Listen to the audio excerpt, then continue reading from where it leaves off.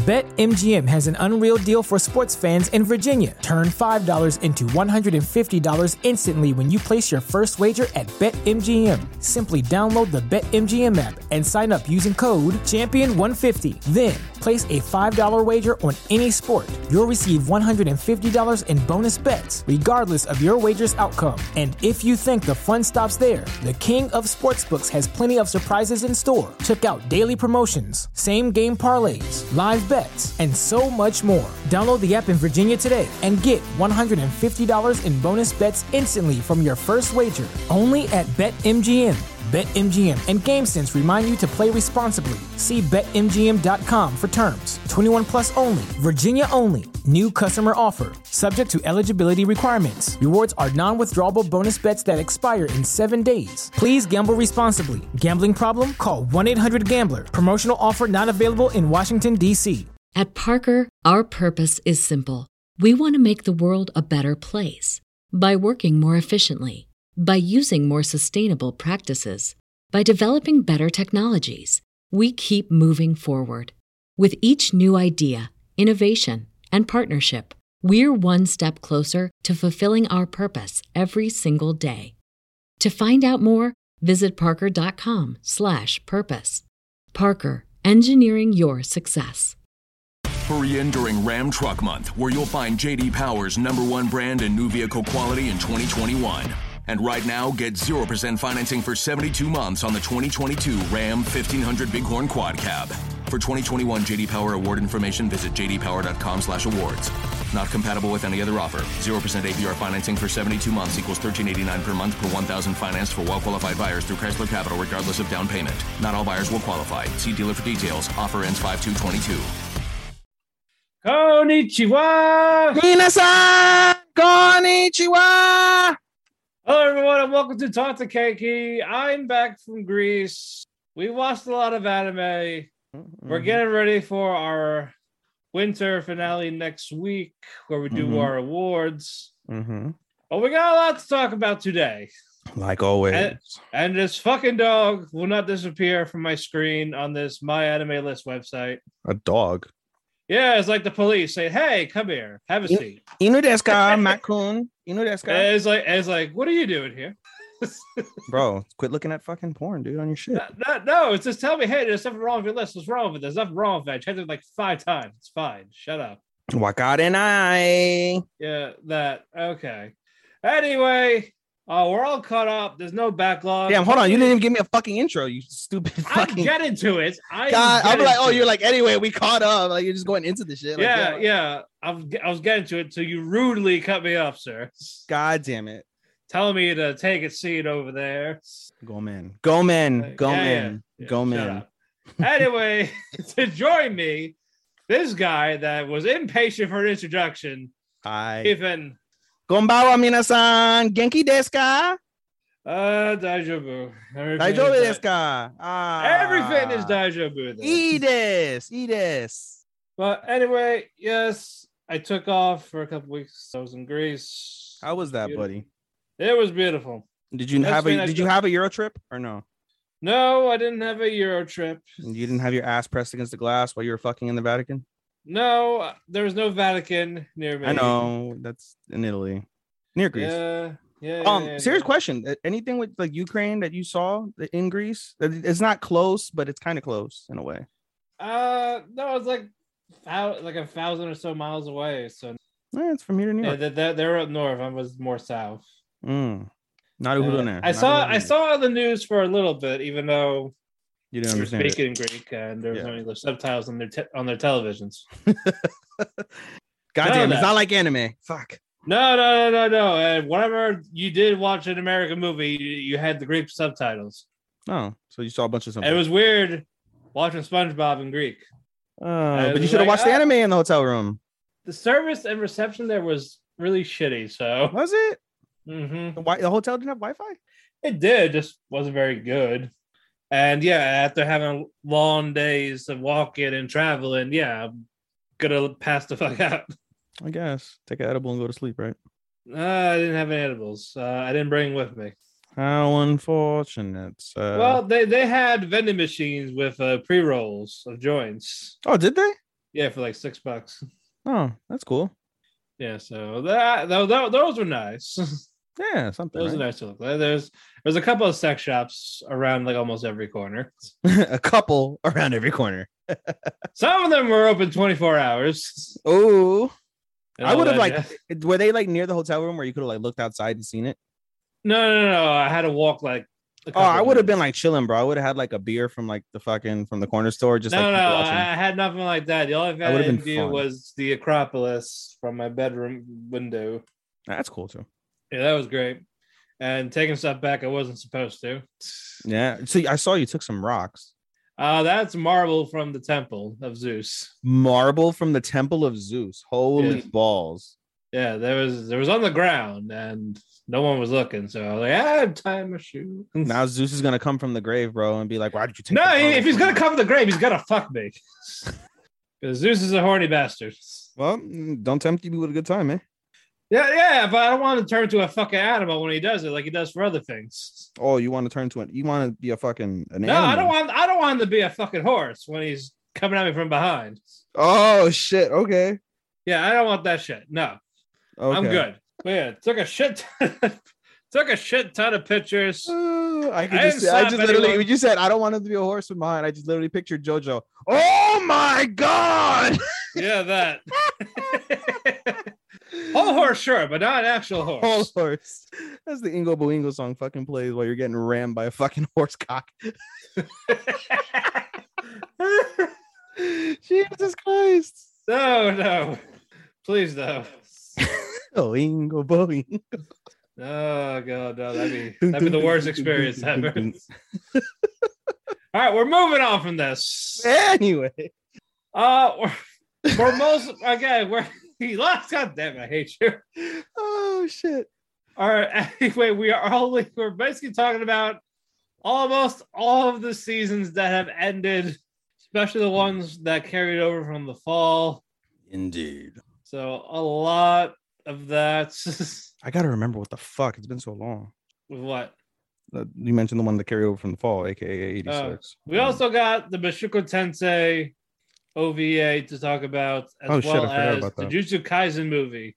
Yes. Oh my god. Yeah, we do have a lot. We do. That's why I said there's not nothing newsworthy. Ready for a 3-hour bender, guys? We're not. We're not. We're gonna try our normal 2.5 hours. Since there's no news, we can just get to it. Fuck the news. Yeah, fuck him. It's like unless it's Will Smith smacking Chris Rock, I don't want to hear him. Aren't you glad we're back, folks? Aren't you glad? All right. Let's just get to the movie first. Let's just put it in, bro. Just put it in. Let's go. Let's just put our meat on the table. Just put the meat on the table, bro. All right. Look at it. It's 0. Jujutsu Kaisen 0. Yeah. Oh, it's like we're high, but we're not. I wish. I would not be wish. able to do this shit fucking high. Let me tell you. that. I almost took it out before we got in the air. Oh, did you? Okay. No, I thought about it, but Oh, I had to you be thought good about it. because otherwise I would pass out and we would not be doing this. For And real. then we have like a 4 to 5 hour show next week. Oh, Jesus Christ. Yeah. Well, I mean, I'm free tomorrow, but I'm not trying to do shit tomorrow. I'm not. All right. We're going to talk about this first. The Jujutsu Kaisen movie. Was fucking amazing. Yes, we were going to get to is a prequel to the series itself. So if you are new to it, you haven't seen the show, you go definitely watch the movie first and you'll be just fine. And yeah, this was fucking stupendous. Wait, stupendous. Not WrestleMania stupendous. I was just about to say. I was like, wait, did you just make a Vince reference? No. We're not doing that. We're not doing that. Our two fucking pal. days. It's stupendous, pal. Yeah, you. Hey, Cody Rhodes. We were shut up. We were originally going to watch this the same time, but I had to wait an extra day because my friends were not free. I mean, it doesn't matter because we fucking were recording it like 2 weeks after we fucking saw it. Exactly. Yes, it's fresh in our minds, fresh in our boners.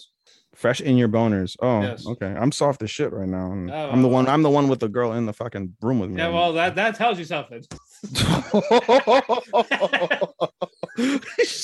I'm done. You're done, Pat. Be done. She's definitely aiming the fucking the Nerf gun at you, bro. That's fine. But yeah, it doesn't follow Yuji like you originally thought. It's a Yuta. Utah. Anybody know what I? And his dead from? childhood friend Rika. Rika was fucking great. I felt so Yeah, bad. she was great. It was not how I expected it to go. Not at all. Yeah, because I didn't figure like there would be a couple all day. I thought she was just someone that was just possessing him. No, they were childhood friends as they were both ill in the hospital. And when they were younger, it was like, hey, this is an engagement ring. They got proposed early. Only in Japan, folks. Only in Japan will you. And what happens? Will you be engaged at the age of like 6? Carcoon. Yeah, but she didn't get isekai. Nope, she did not. But no, because of this, she was dead. But Yuta's like, hey, save her, all this. She's a curse. It's all his fault. But Gojo is the one that seeks him out because, Yuta's getting bullied in school. He has this curse behind him, his stand of power. We're not doing a recap of this because this was 2 hours. We're not doing that. We're doing the small little. Long story short, Yuji is ridiculously OP. We saw Gojo. Yes, he has the power. Sorry, Rika has the power of these curses. Yeah, Rika's a special grade, which therefore makes Yuji a special grade. And we see Gojo, who's also a special grade, and Gojo is sexy as always. Oh yeah, but he doesn't have a special his little headband. It's just wrapped up in tape. Yeah, it's just tape. Yeah, and we focus on Toge, Maki, and Panda. Yes, as freshmen. They're freshmen. Yeah, they're vital to the story, folks. It's not Yuji and the others. Shake. Oh well, no. I know Toge was great in this. Shake. Shake. I don't know any other words. I just remember Shake. Yeah, but because that's mostly like his okay or whatever.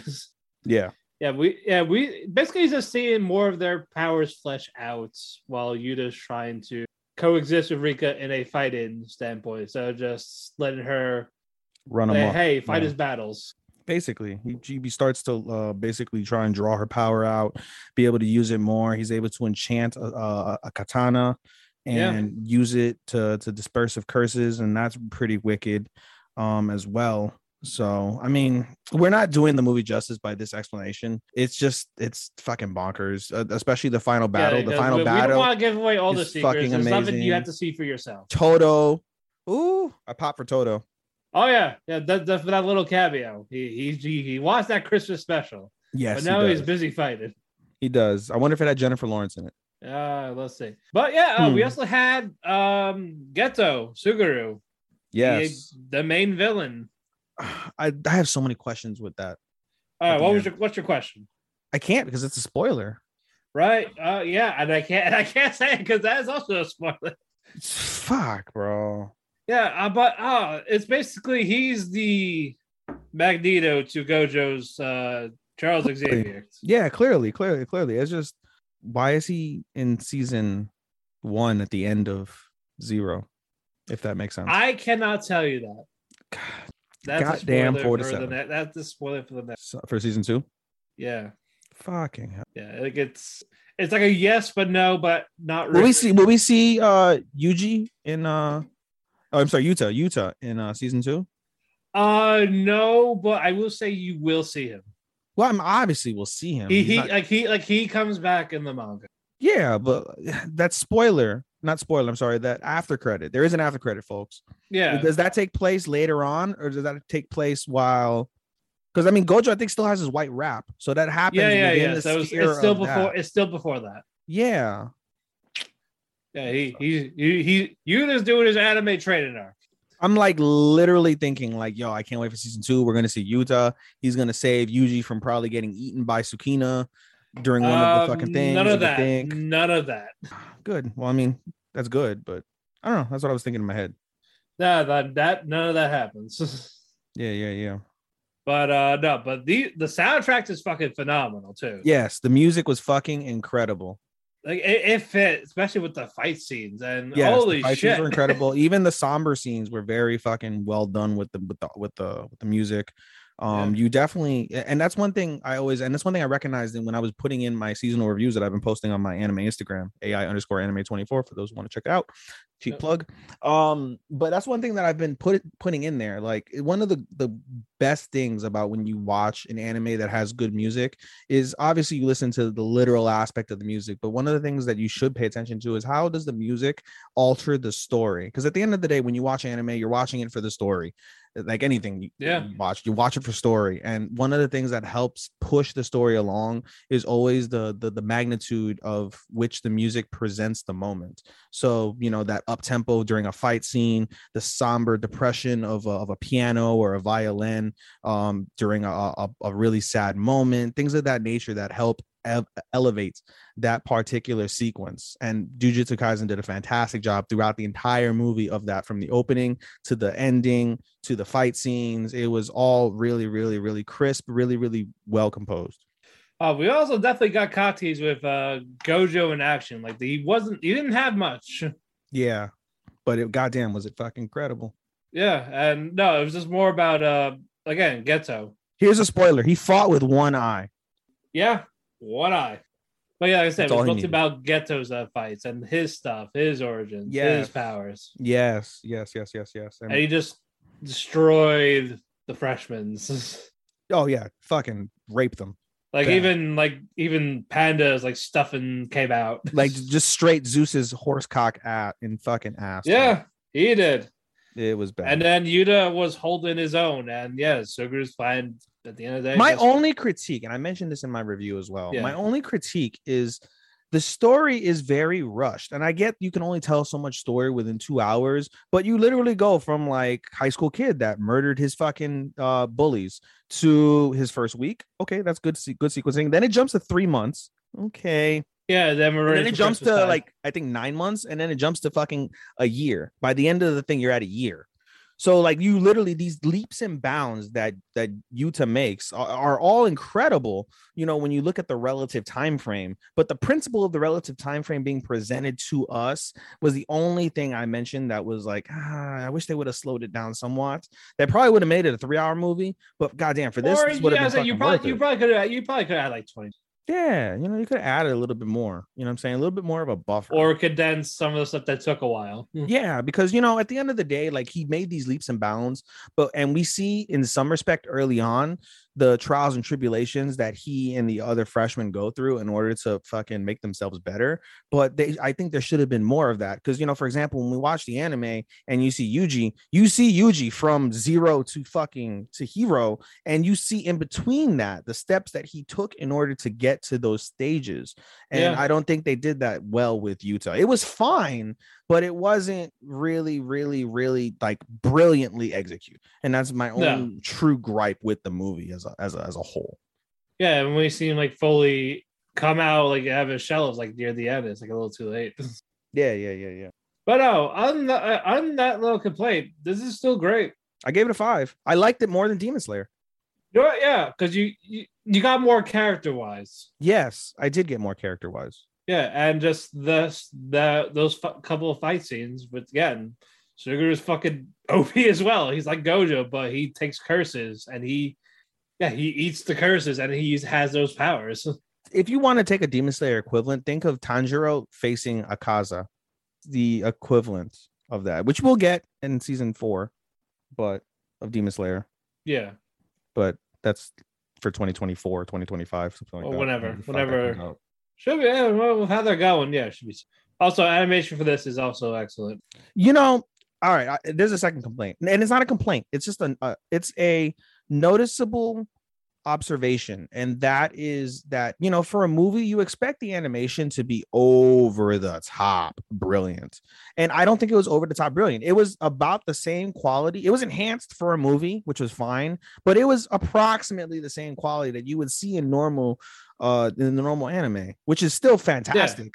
But I expected a little bit more. Like you got that a little bit at the beginning when you see the cherry blossoms, the sakura trees, but throughout the movie, like there are parts where it could have been done a little bit better. Yeah, but for me, it was just like slightly it probably. I feel like it didn't need it. It didn't matter. It didn't matter. That's why I said. That's why I'm not saying that it's a complaint or I have an issue with it. It's a small. Is it something you expect? Because Demon Slayer did something like this. Yeah, because Demon Slayer was just fucking nuts with the animation, and it continued throughout that season through the red light district arc, entertainment district arc. So that was my only other observation. So one complaint or one issue and one critique observation. But no, this is definitely a 5. It's definitely a banger. Yes, I would give it more than a 5 if I could. I would break my Meltzer scale. I would break the Keiki scale for this movie if I could. Alrighty, should we get to our solo stuff? Yeah, we got a while to go, buddy. So go on ahead. Yeah, because we're gonna have to do 1 or 2 episodes. Oh, I'm gonna have to do 2 episodes for most of mine because I'm gonna try and condense a lot of it. I'm gonna condense some ones like Doll's Frontline, Solo, Lee Dale. Boruto's easy to condense. Princess Connect should be easy to connect. Strongest Sage is kind of easy. Love of Kills will be a little bit long. And 86, I only have 1 episode to talk about 86, but that was stupendous. And then we'll get to everything we're done after. All right, yeah. I'll go with the weakest first. Go ahead, buddy. All right, Doll's Frontline. Nothing really. I'm sorry. Like I felt so disappointed with those last couple of episodes. Like again, we just get more reminded of that the defense team is basically if they're dead, they're dead because there's no backup of them. You can't make a backup. Fuck them girls. Special. Yeah, exactly. Fuck them girls. And now AR-15 is doing her solo shit because she had the fucking Zervengus virus or whatever I don't even know what the Zangvis. Sorry, Zangvis. That's the enemy. And there that way because basically like they were able to track her. They were able to track the enemy. That way, that's why they knew where they were, all the bases. Etc. Even though the enemies are like stormtroopers, they can't shoot for shit. There's so many anime, by the way, that I've seen where fucking they're worse than fucking stormtroopers. It's fucking horrendous. It's like, do we ever hit anything with these? Because plot. Yeah, because plot. But yeah, we go to the finale of it. She's called AR-15. She goes to the main base while M4A1 is in a little mental drain crisis, whatever you call it. And basically, AR-15's plan is she's going to blow up the main building and take herself with. Suicide. Yeah, it's a suicide mission. Jisatsu. Yeah, because they're like, you're not going to get M4A1. I'm going to go blow you up, blow you all of the Kingdom Come. And yeah, all the enemy reinforcements are there. They start shooting AR-15. But you shouldn't have said that given the fact that they were girls and you said, I'm going to blow them, the Kingdom Come. No, that wasn't a good example. No. So while that's going on, M4A1 eventually steps out of it. Sotmod, M16, they're all trying to look for AR-15, but they got there too late because the building blew up. She blew them the Kingdom Come. No, they're fine. She's dead. She got the big load. She blew herself. She blew herself and got the load at the end. Yeah, and that's where it ends. That's a hell of a finale. Yeah, it's like season 2. Maybe. I'll pass, but well, it's so tough for me to say that because there's so many anime where it's like, it was mediocre. But if there's a season 2, I'm gonna watch it. I feel because like I have to like follow up on it. I have to. If I start it, I'm gonna finish it. Yeah, but I feel like I'm good here. I mean, could be. I gave it a 2.5 out of 5. Yeah, it was just That's unfortunate. So. I'm fine. I can leave it instead of the whole take or leave it. I can leave it. I'm good. That's fair, sir. Wash my hands. That's fair, sir. Make sure you wash my hands of the good whole amount of thing. soap. Yeah. Good amount of soap, sir. All right. Moving on. All right. Land of Leedale. Generic anime. Generic isekai. Sorry, this is the generic. It's a generic cozy isekai. That took me a little to realize it's a cozy anime. That's why warm and fuzzy. It's a warm and fuzzy. Yeah, because you figure when it's a fantasy, you get a little bit more dark. A little bit, no, like a little action. Also, if it's like some fantasy, there's a tad of darkness, or it could be a significant amount of darkness. No, like you think it wouldn't have worked dark. I just figured it's like, like some type of battle, because it's the generic. Oh, it's a demon or whatever. Sure. Yeah, but no, it was at the end of the day, it was just a cozy fantasy. All it was. And you know what? Yeah, sure. I did it fine. I didn't love it, but wasn't offensive. No. So, but yeah, the last 2 episodes was basically Kana going back to the village where she was in the first episode. And yeah, like she wants to settle down in that village. So because the child she kidnapped or adopted. She kidnapped or adopted. I call it surprise adoption.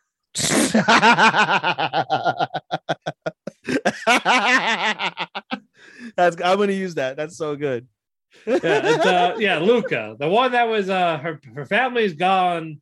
She found her in this abandoned zombie type game, and yeah, she's doing it with the 2 cat butlers, Roxilius and Roxy. The first cat butler that was a boy. That was a reverse trap.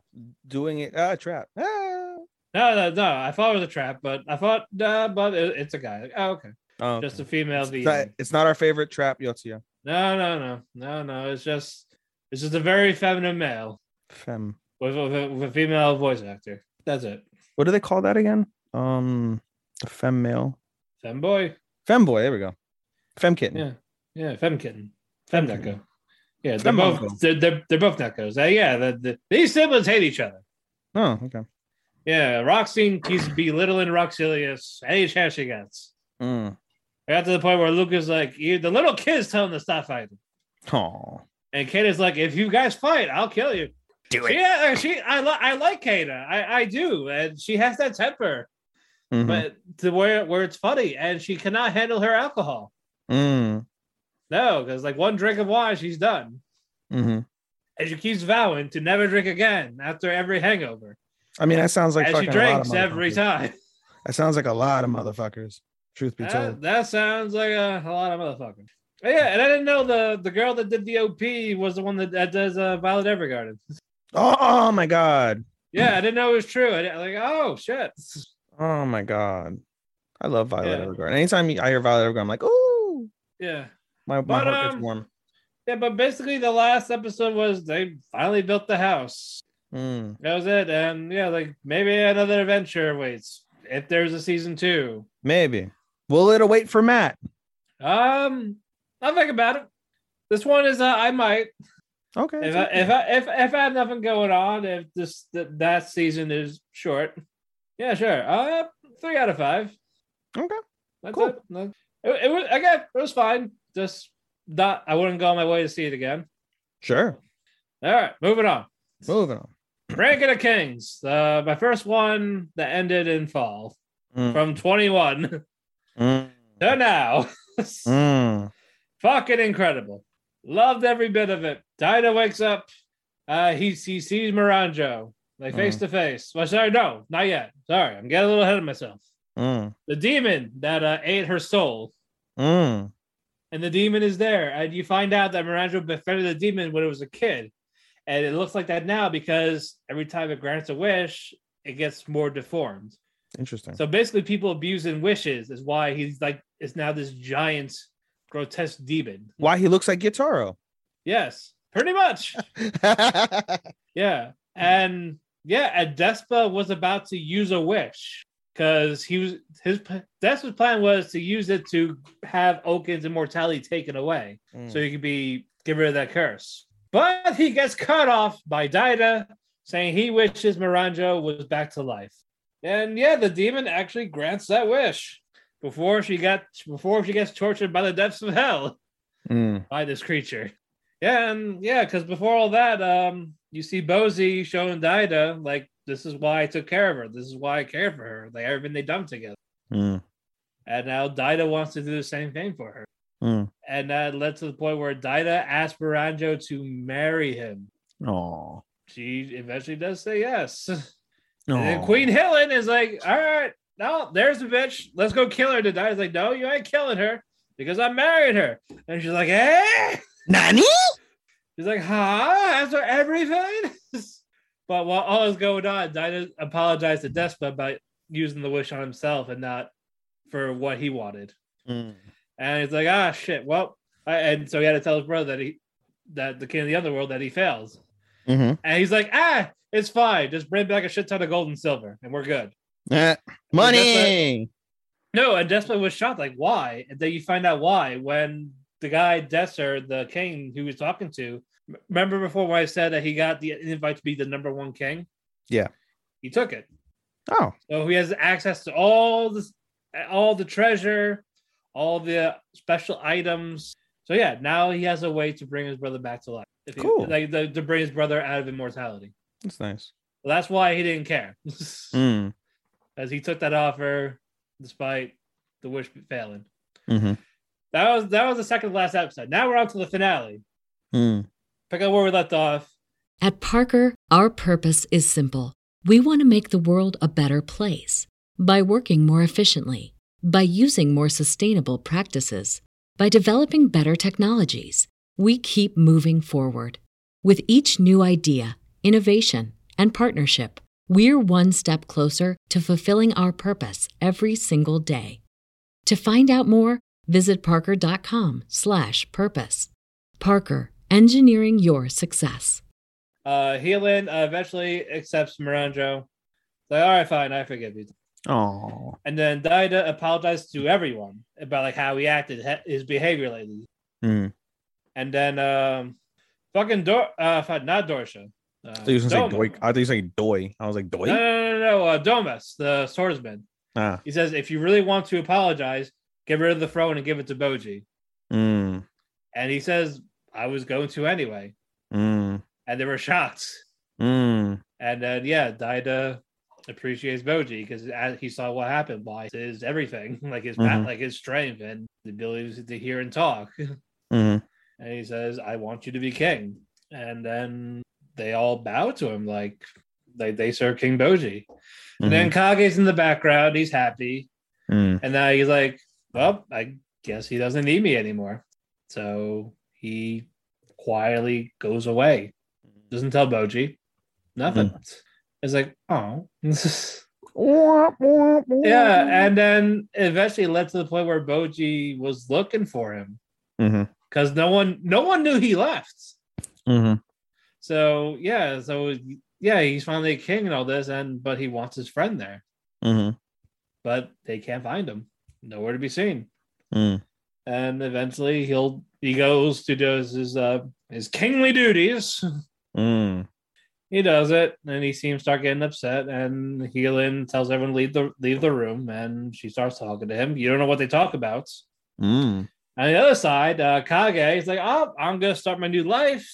No more stealing, no more burgling. I'm gonna be an honest guy." And he starts looking for a job.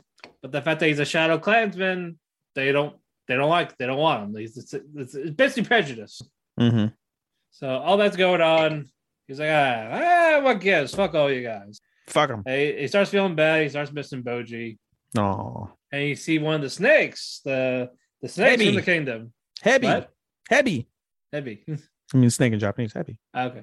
Yeah, they eventually see where Kage is. Like, okay, maybe like report back, hey, this is where I found your friend, basically. And yeah, it ends with Boji finding Kage. And yeah, he wants to...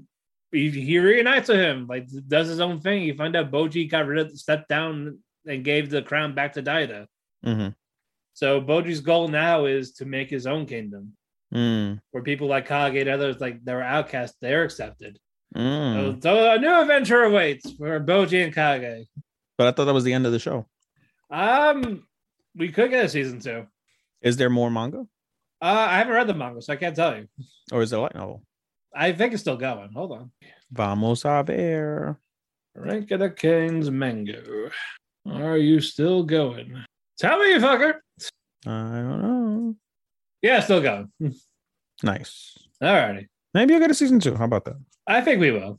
Yeah, that would make Angel very, very happy. It leads to it, but if this is the end, I'm also content. Like, I think it just ended the right way. Like, it leaves it open, but yeah, he got what he wanted. He did everything he did. Yeah. So yeah, it's only downhill from here. Yeah, but no, I give it a 5 out of 5. Oh, nice. But it's not gonna be in the awards because it's still fall. Indeed, that's how I felt about 86.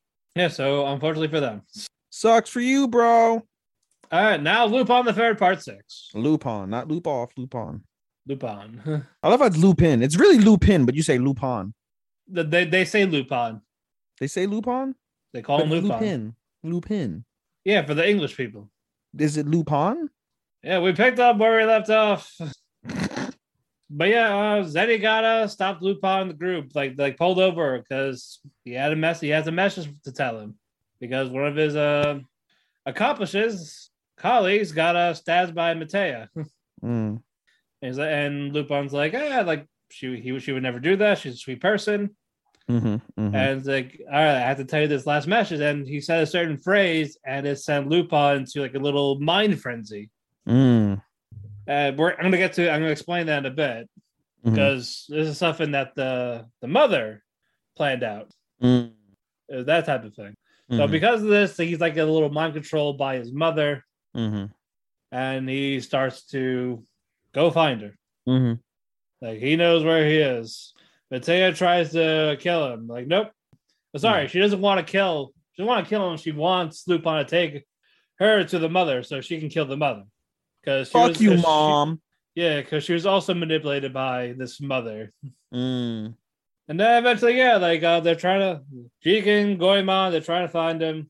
So is Zenigata. Even Fujiko eventually runs into him. She even kisses him. And is like, nope, still like a little mind, like, no, fuck you. Yep. So eventually he gets to Tomo, which is the mother, this house. While they were trying to find him, but Zenigata eventually found her. So did everyone else. But for like this particular part, it's more of, Matea gets there and shoots Lupin. He falls out the window. Bang.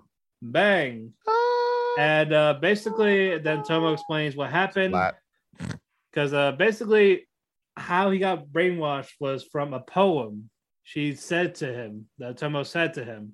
And all the girls that were in this arc, they said certain lines of that poem. And the last line of it was what triggered it when Zenigata said that final message. So that's what triggered everything for him. Yeah, she like basically manipulated Lupin, saying that she was his actual biological mother, not just a mother that, it's like, oh, I'm your mother, basically, I'm taking you in and train you to be an assassin and a thief. Lupin eventually comes back up. He has a bullet wound. He's like, oh, well, yeah, I can't die like that. Fuck you. Because plot. You're gonna try better than that. Matea and Lupin eventually fight for a bit. And then you see Jigen, Goemon, Fujiko. And they find out, Lupin was throwing up an act again. Because he eventually snapped out of it before he showed up.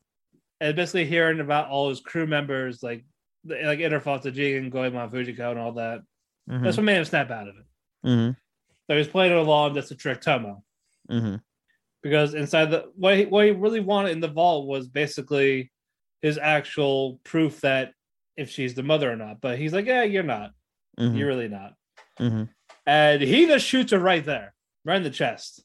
And then Matea gets pissed off because she wanted to kill her. So she goes in the frenzy and starts stabbing her right while she's dead. Like, she's dead. She's dead, Jim. She's dead. Calm down. Jesus, overkill. Yeah, basically. So now you see Lupin and Matea fighting on the roof. Like, all right, we're going to sell this. All right, we're going to take this outside. Lupin beats the shit out of her, even with the bullet wound. She got a couple of hits in, but nope. And these hands are rated E for everybody. Nah, well, this is mature rated anime. Fucking those hands rated E for everybody. Exactly. Yeah, exactly. What's going on? He tells her just turn yourself in type of thing, lead your own life. You don't need you don't need this anymore. So eventually, she gets arrested by the police. And Zenigata's there, like, I'm not gonna catch you this time. I'm here for her. You're next though. Not today, coppers. No. The cop said that to him. Like, I'm not gonna catch you this time. because of all this.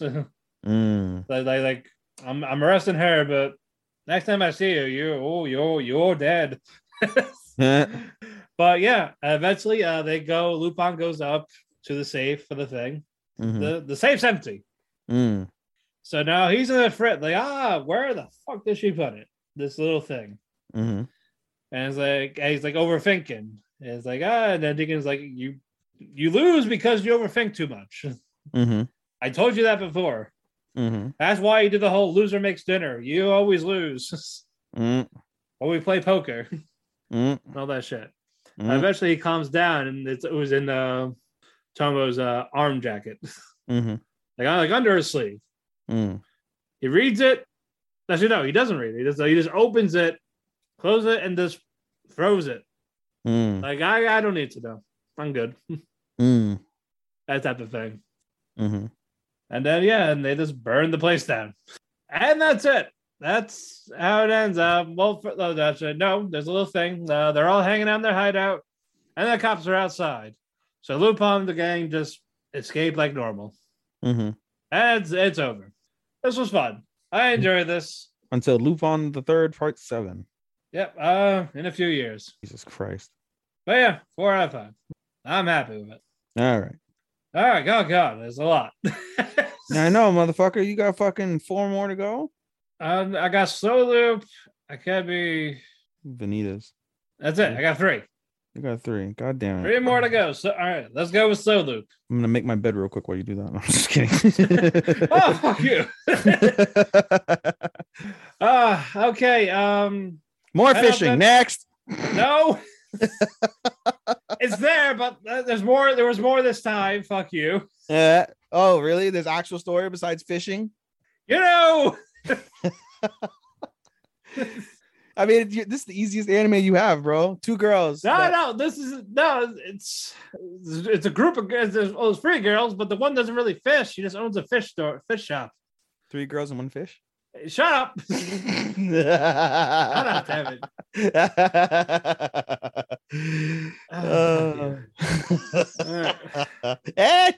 Anyway, everyone's on a camping trip. Koi's upset.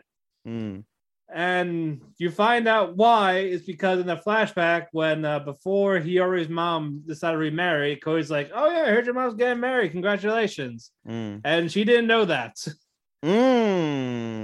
So she was like, shit. Damn. I told you without your mom's telling you. I thought you Let's knew. pretend you didn't hear that, right? Yeah, that.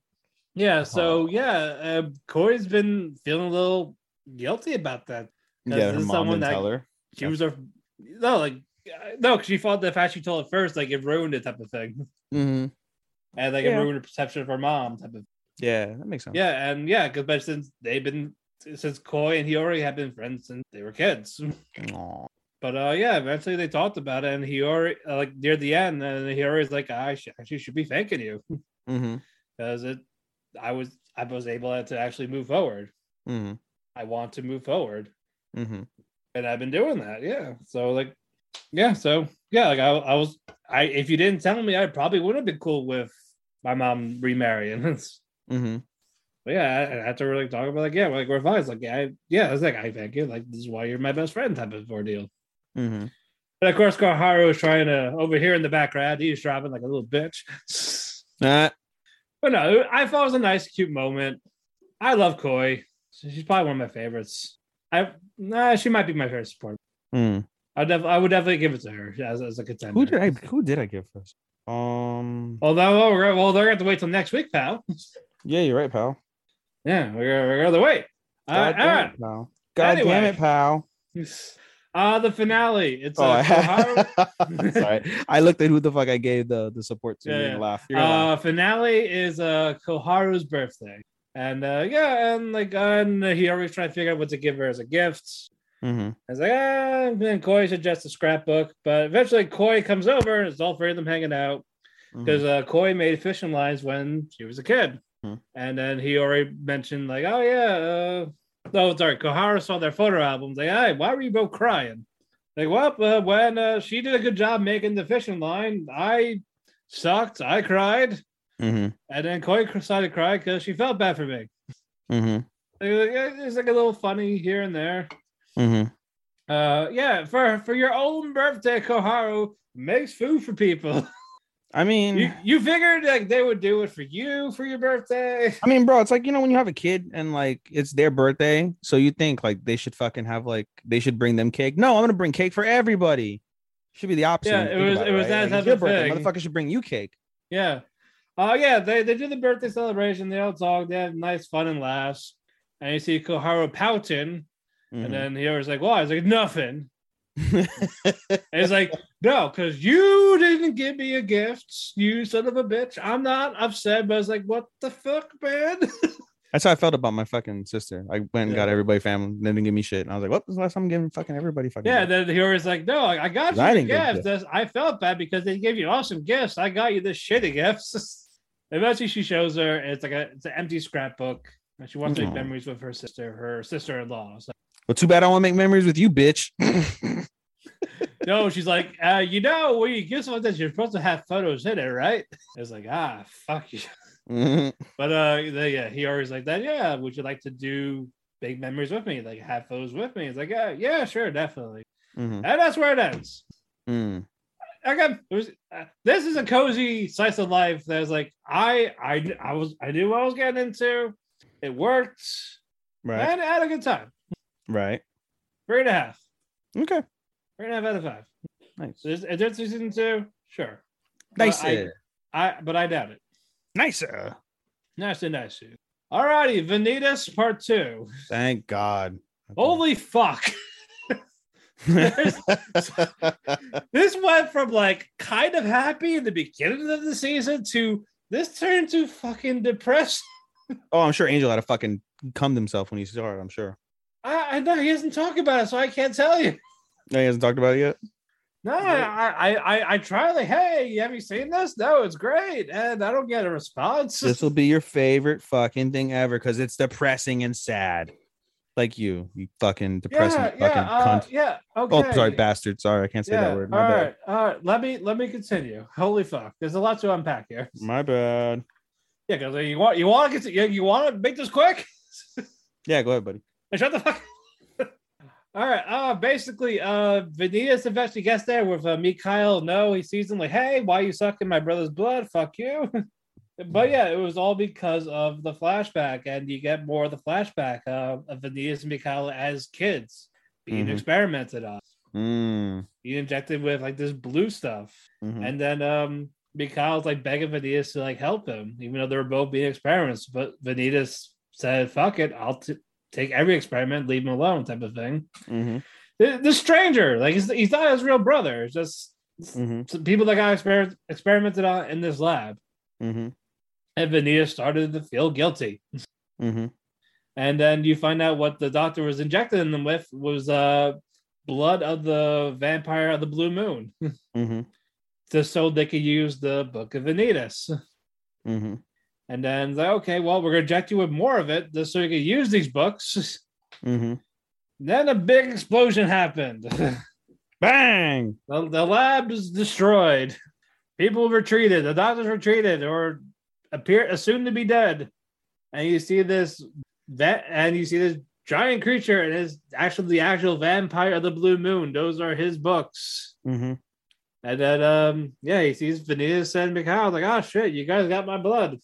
I've got your blood, yes. It's like, that's not cool, guys. It's not cool, bro. Who said you could have it? Like I'm not gonna suck it out. Fuck it. He eventually takes Mikhail in. Like I'll take care of you. And then eventually Vanitas joins. They go to his house. Vanitas collapses, and it's like, oh, because of fever. He's got a fever. And while he's in this fever, he actually opens up for once. Not his actual name, not his real name. You still don't know his real name. And then what happened to his parents and all that? Like they were killed by vampires. That's why Vanitas wants to kill vampires. That was how he was before he wanted to save vampires. And then he eventually gets better, and he find out the fact that Vanitas and Mikhail got injected with all that blue blood. They're destined to die. Like their bodies can't handle it. And that's what happened to Mikhail. And before you find out what happened after, that's when Vanitas showed up and made No stop drinking his blood. Mm-hmm. And then because basically that vampire was considered their dad, and Mikhail wanted to know why Vanitas killed the dad. Mm-hmm. You still don't know why yet. Mm-mm. And while it's going on, Noah's like, I have to suck your blood because I need to know what happened. Also because Domi's gonna die. Because she's still up on that high up on that roller coaster. Mm-hmm. Like she could jump at any minute. Mm-hmm. And Vanitas says, I don't give a fuck. I told you if you suck my blood, I was gonna kill you. I don't care who dies on any of this. That was that. So there's less of Vanitas and no fighting in these past 2 episodes. Actual legit fighting. And if it is like, oh, if she dies, you'll be free. Type of thing. And then, Vanitas easily dodges most of No's stuff and shoots No in the eye. Damn. Again, like and he's like injected stuff with some liquid. That's where it's like, he's like his hypnotic state. Like he doesn't care. All Vanitas wants to do now is kill. He wants to kill, nothing else. Fuck everyone else. They could die in a fire for all I give a shit. And then then they eventually fight. No talks about how much he really cares for Dominique. That's why wants all this to happen. He also wants Vanitas to snap out of it. John A eventually shows up, tries to save Dominique, but Mikhail's in the way, and Mikhail's fighting John A on top of the roller coaster, while Dominique is having this interstellar crisis to herself, while she's in this trance. And then she had a flashback of, do you prefer if I was my brother instead of me? That's why I have the short hair. Do you wish I was Lewis? And then Noah's like, no, and wish you grew your hair back. That type of thing. He's like, okay, I know he's dead, but I want you. Like, I want to be there for you. And while Noah was fighting Vanitas, is like, oh, and he said, like, what Vanitas means by free means alone. Like, be alone. Because Vanitas is alone. Like, he refers to be alone. That's why he's like in love. He's like, like, this is love. Not love, like it's anyone. Yeah, but you can correlate that because you're like, ew, this is love, and he's like disgusted by it. But like you just said, because he doesn't get why anyone would fall for him. Oh, I thought it was more because he wanted to be. No, because it's more like he hates himself type of thing. Like despite looking at people, he just truly hates himself.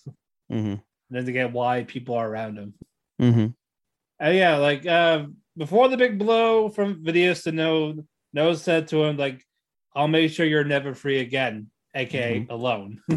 And then Vanitas like freaked out, and as you see the boom collapse, and you hear the of a knife. And that's where the episode ends until we talk about the finale next week. It's like, shit, what happens next? Fucking great. Done. It was great. I can't wait. I'm not giving it a grade till next week. Fair enough, sir. Fair enough. All right. Now my last finale. Akabe sailor uniform. Oh, Jesus. I forgot about Akame. Yeah, fucking. Wow, I just realized this is the first time you fucking have not finished your finale, your seasonals, your personal seasonals with Vanitas. You normally close with Vanitas. Well, yeah, because usually that was like my favorite one, but this is the actual finale, and this was just fucking gorgeous. I saw the picture you posted in the fucking group, and it was fucking absolutely gorgeous. I was like, is that Dancer? No, not Dancer. Dancer. Well, the penultimate is the girls are trying to find a place to practice volleyball because they can't do it in their school. So she asked her old elementary school if she could do it there. And that elementary school, it's like they only take in one student. Only take in one student? Yeah, like one at a time, basically. Or like if there's a room, it's just them. So you see her talking to the old teacher, and then you hear them both crying over the phone because the teacher's happy that Akabe's making friends. She was always by herself. So I thought that was a little sweet moment. Aww. And then her little sister wants to come to the volleyball practice. And she's like, we're going to practice. Like, are you sure you want to come? But she's like, I don't want to be alone. I'm always alone at that school. And that's how Kamichi Akabe was. So that's why he's like, all right, you can come because you're adorable and all that. Yeah. And then it's just all of them just practicing. volleyball and all that until the school festival, and that's how that part ended. Then we went to the finale. It goes to after the festival. So they just skipped the entire festival. But we see it in the sequence what I'm going to talk about. Oh, okay. Yeah. Basically it's Komichi. She's doing a dance, and Erica, her friend, she's doing the piano version of it. As that was her little thing. She didn't show up to the practice for the volleyball because she was practicing playing the piano because she wants to do this for her. And yeah, she was having a hard time doing it because there's like this certain little part, and like the tempo goes really fast. It's like, fuck, she keeps fucking up. So yeah, she wants to get it right for this, and yeah, because eventually she wasn't going to be a part of it, but until she eventually asked her, and then she said, "Yeah, I want you to be a part of it." So yeah, gorgeous dresses from both of them. Erica plays the piano. Komichi starts dancing to the music, and you get little flashbacks of what happened in the festival.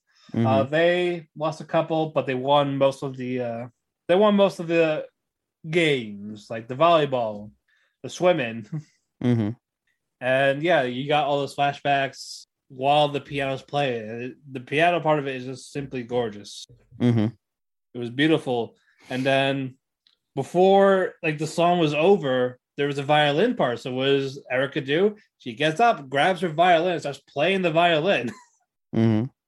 And yeah, it's just it's like if you watched the whole show and like you loved it, and it's like it's a little too right. I think like everything's like coming together of her like being alone, like not having friends to having all these friends. Yeah, I guess a little too right with the music in the background, how it's animated. Yeah, everything everything about it, and I just like fuck, I clapped after it was done. Aww. But like bravo.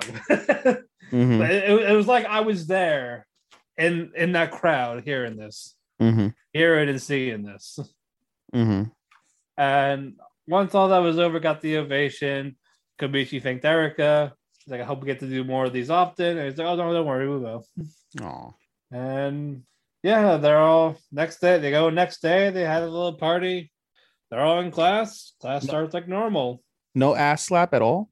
No, not from the sister. Kyle didn't do it. Damn it. I was hoping for one final ass slap. No ass slap. No hidden fetishes. No hidden fetishes. We didn't get that. 4.5 out of 5. 4.5 out of 5.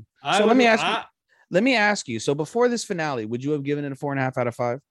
It would have been a solid 4. Solid 4. Okay, so it earned a half a star just off the finale alone. That's from the last 2 episodes. Oh, that's nice. Like on an emotional level, and then just the quality of it. Like it's worth it. It's definitely a favorite for the season. Sounds like it might be your surprise. We'll see. We got more to talk about. I'm done. Your turn. Jesus, after a fucking hour. Yeah. Jordan, this guy. Well, no, it was a half hour because we talked about Jujutsu Kaisen. Yes, we did. All right. Let's see if I can fucking condense this really quick. Strongest sage with the weakest crest. Long story short, Maddie faces the giant demon. He breaks out of his little curse. He actually, for the first time in the season, gets into trouble, and he needs to basically get this special sword. He said that this sword is his crowning achievement in his past life, and it's currently in the castle. And so he sends Luri and Alma to go get the sword. And they run into trouble with demons, but of course, to save the day is Second Academy, and they come save them. They eventually yeet the sword to Maddie, but Maddie, he turns around to get the sword, and the demon's like, shouldn't have turned around on me, and he stabs him in the heart. And you see him just fucking falling, and everyone's like, no, my God, Maddie's dead. No, this is our fucking, our savior is dead. And then he still has the sword in his hand, and a magical, mystical light comes out. And he's alive, and comes to find out in order to activate the sword's power, you have to die. And so he dies, activates the power, so he revives, and he's infused with all of this magic, because throughout the battle he's been saving his magic to try and save the kingdom, because this demon is so, right now the kingdom has a barrier over it, a demon barrier, but he's so powerful he could break the demon barrier with one good attack. So he's been trying to save the kingdom and the barrier, but he's been draining his magical fucking power as a result. And throughout the battle as well, he's thinking like, well, shit hits the fan, I can always reincarnate, and fucking he'll be weaker by the time I reincarnate, but everybody else will fucking be fucked because then I'll die.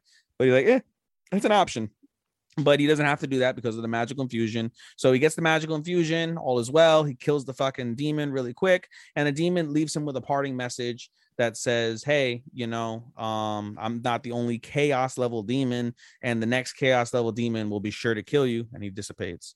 So then all's well that ends well. They end up getting their like little rewards, whatever the case is.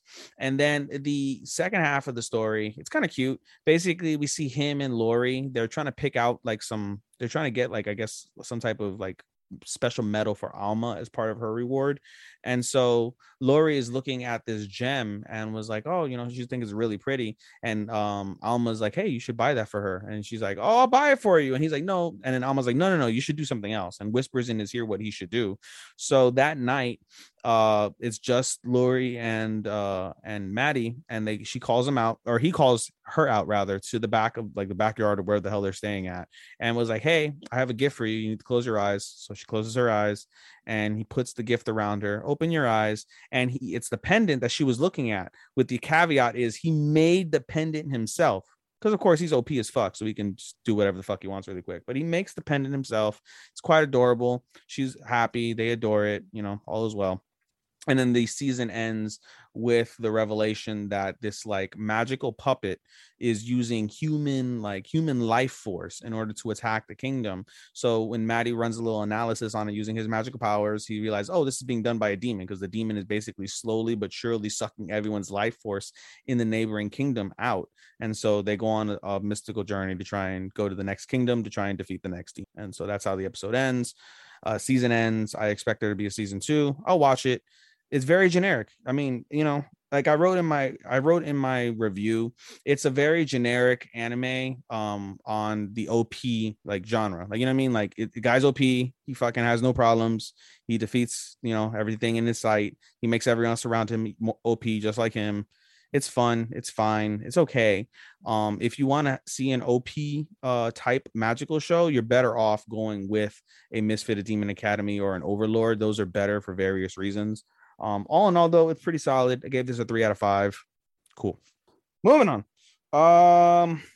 Love of Kill was, what? I should say Love of Kill, because I gave this one a higher grade than I gave Princess Connect, but I'll go off on Princess Connect because I've been talking about Princess Connect for so long. So Love of Kill is very fine. We basically finally get the full story of what happened with Chateau and Ryongha and the third guy who is Ryongha.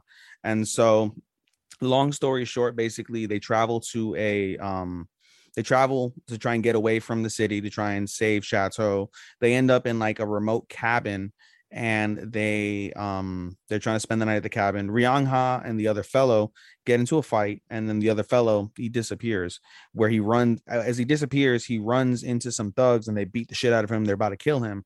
Meanwhile, as this is happening, Ryongha tries to go after the other fellow, and he can't reach him. He already left, but he drops his gun in the cabin. Chateau at this point is taking a nap, and Chateau wakes up, finds she's alone in a random place. She gets scared. She sees the gun, picks up the gun, and runs into like a closet.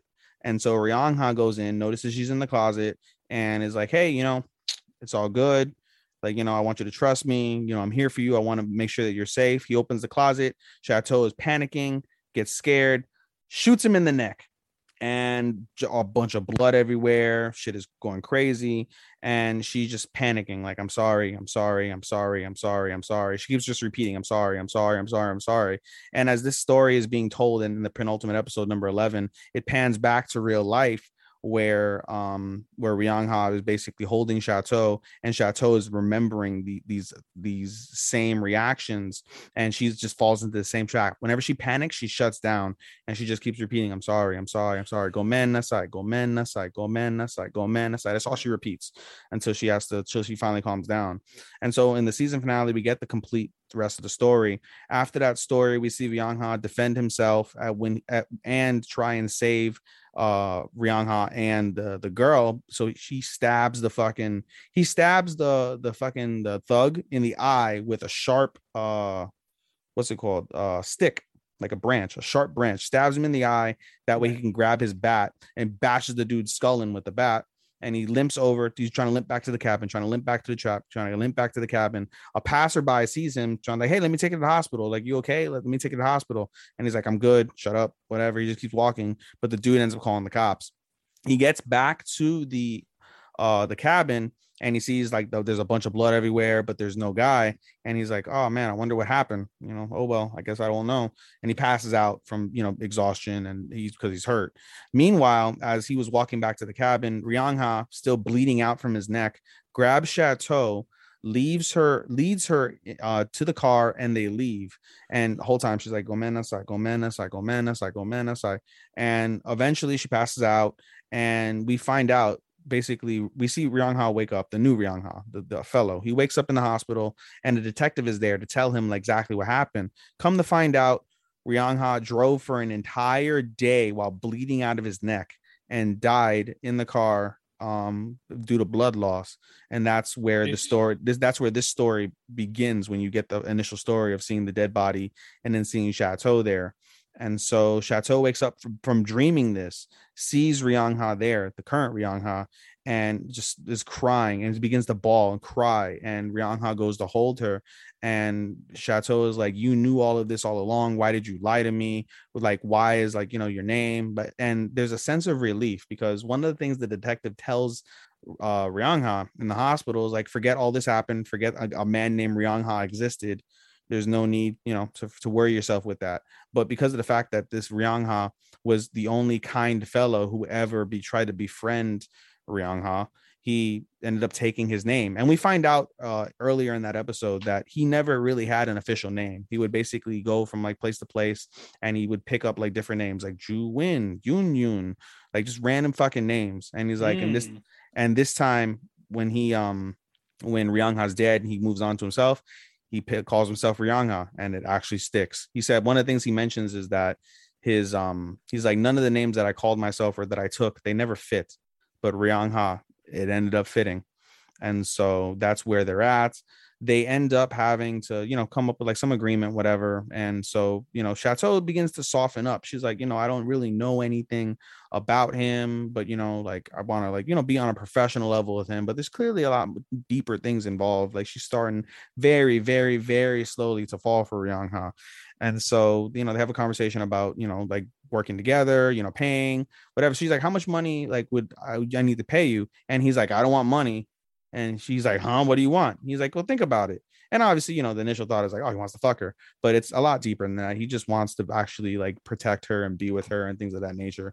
But she's too stupid to realize that. So she's like, "What does he want?" And that she starts thinking about what could he possibly want? And then they start thinking about oh, the episode basically ends with her thinking about that. And then her trying to surmise, trying to think about everything that's happened. And she starts thinking about all the moments where they've been together and where she saved him, he saved her, and he finally comes out because they're in this hideout. And so she's hanging out on the roof. He comes up off the roof and was like, "Oh, this is where you are. I was looking for you." And she's super embarrassed because she was just daydreaming about him the whole time. So it's kind of cute. And they have a brief conversation, and the season ends when a helicopter begins to pass by. And of course, because they're on the run and they're, have this gang over there, they're very, cautious. And so they both pull their guns out on each other, and then they go opposite directions to make sure that the coast is clear to end the season. And before that season ends, we see basically the boss, Chateau's boss, listened to her and went to go visit Chateau's mother, make sure everything is well. Meanwhile, Jim is in the office, and he's being held at gunpoint by the fucking by the guy with the piercings, who we see helped Ryangha escape and is now on the look to try and find him so we can kill him.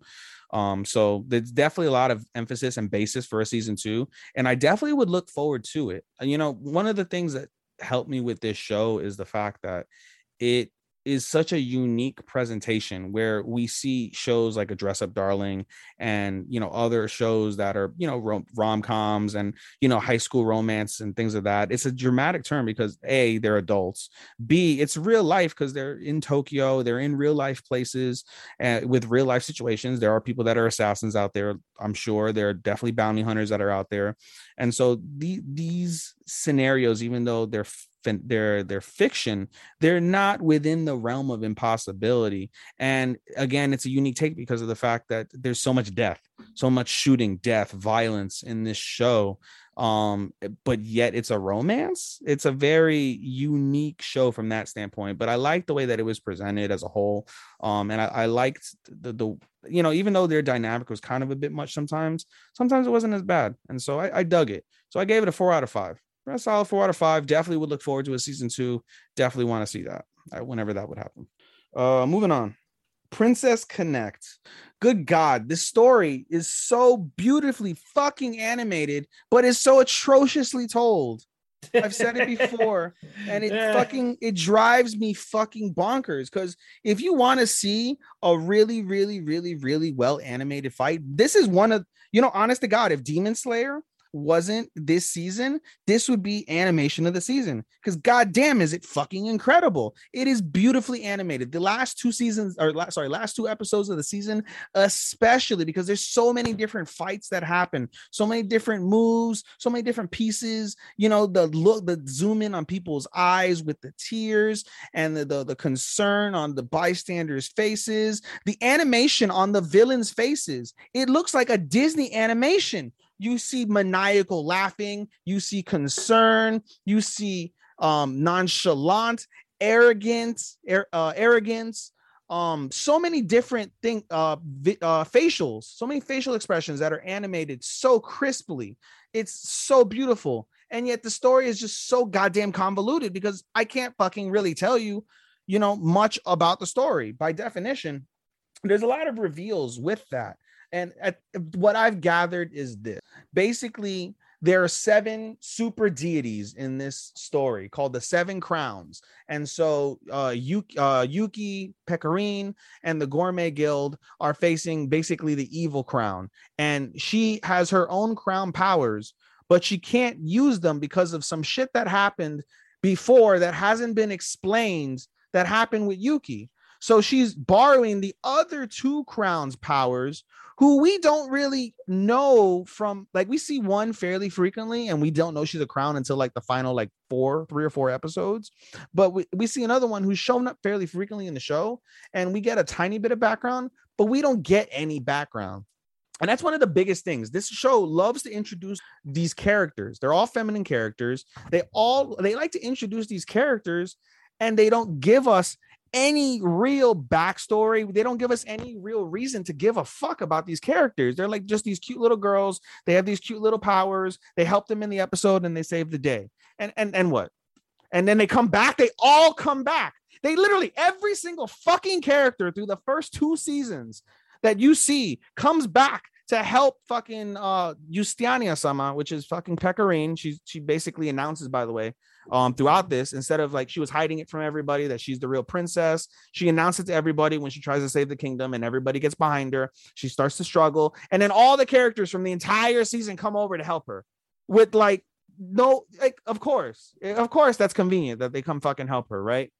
And fuck, it just annoys me. But the rest of the story throughout is pretty well laid out when you can get to those points. Like, basically, with the help of everybody, they're able to defeat the Kaiser. The Kaiser is the evil crown. I think, I forget, like an omnipotent Kaiser, I think is her name. For now, we'll just call her Kaiser. They're able to defeat the Kaiser. The Kaiser, wanting to not succumb to the Gourmet Guild, lets herself become eaten by the shadows, which basically gives her soul up to the shadows in order to defeat them. And so, of course, Carol, who is basically like we find out basically Carol is what's called the Princess Knight, which is basically like the first person underneath the crown.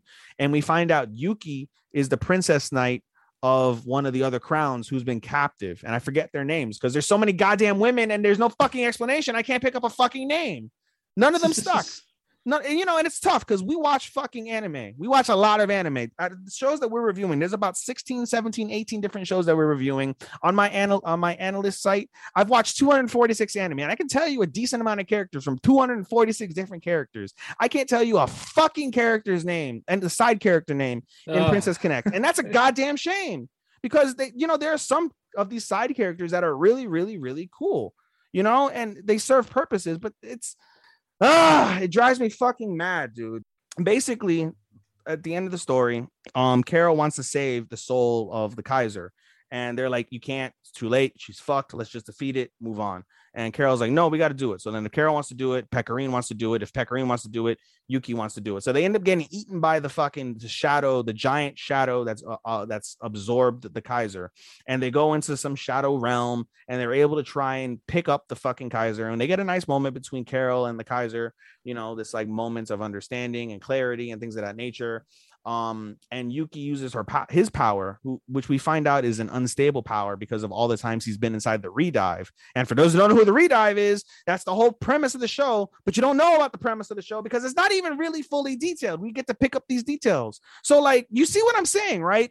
I'm giving you so many different pieces. And if I were to coherently fucking put them in a story, it wouldn't be that fucking bad. But because I'm giving you random pieces at random times, like the way the show is, it doesn't feel attractive at all. So basically, they do a nice rewind moment because Yuki uses his power. They're able to save the Kaiser. But he tried to use his power. Let me back up. He tried to use his power. He ends up getting stabbed, I think, by one of the shadows in the heart, and he's dying. And so basically, he ends up going to like this mythical like realm, right, where fucking the Redive is. And we see basically this is the scenario in which he was there before, where he chose to fucking basically go in the Redive and restart his life without his memories. And he comes out with like looking like a special needs kid.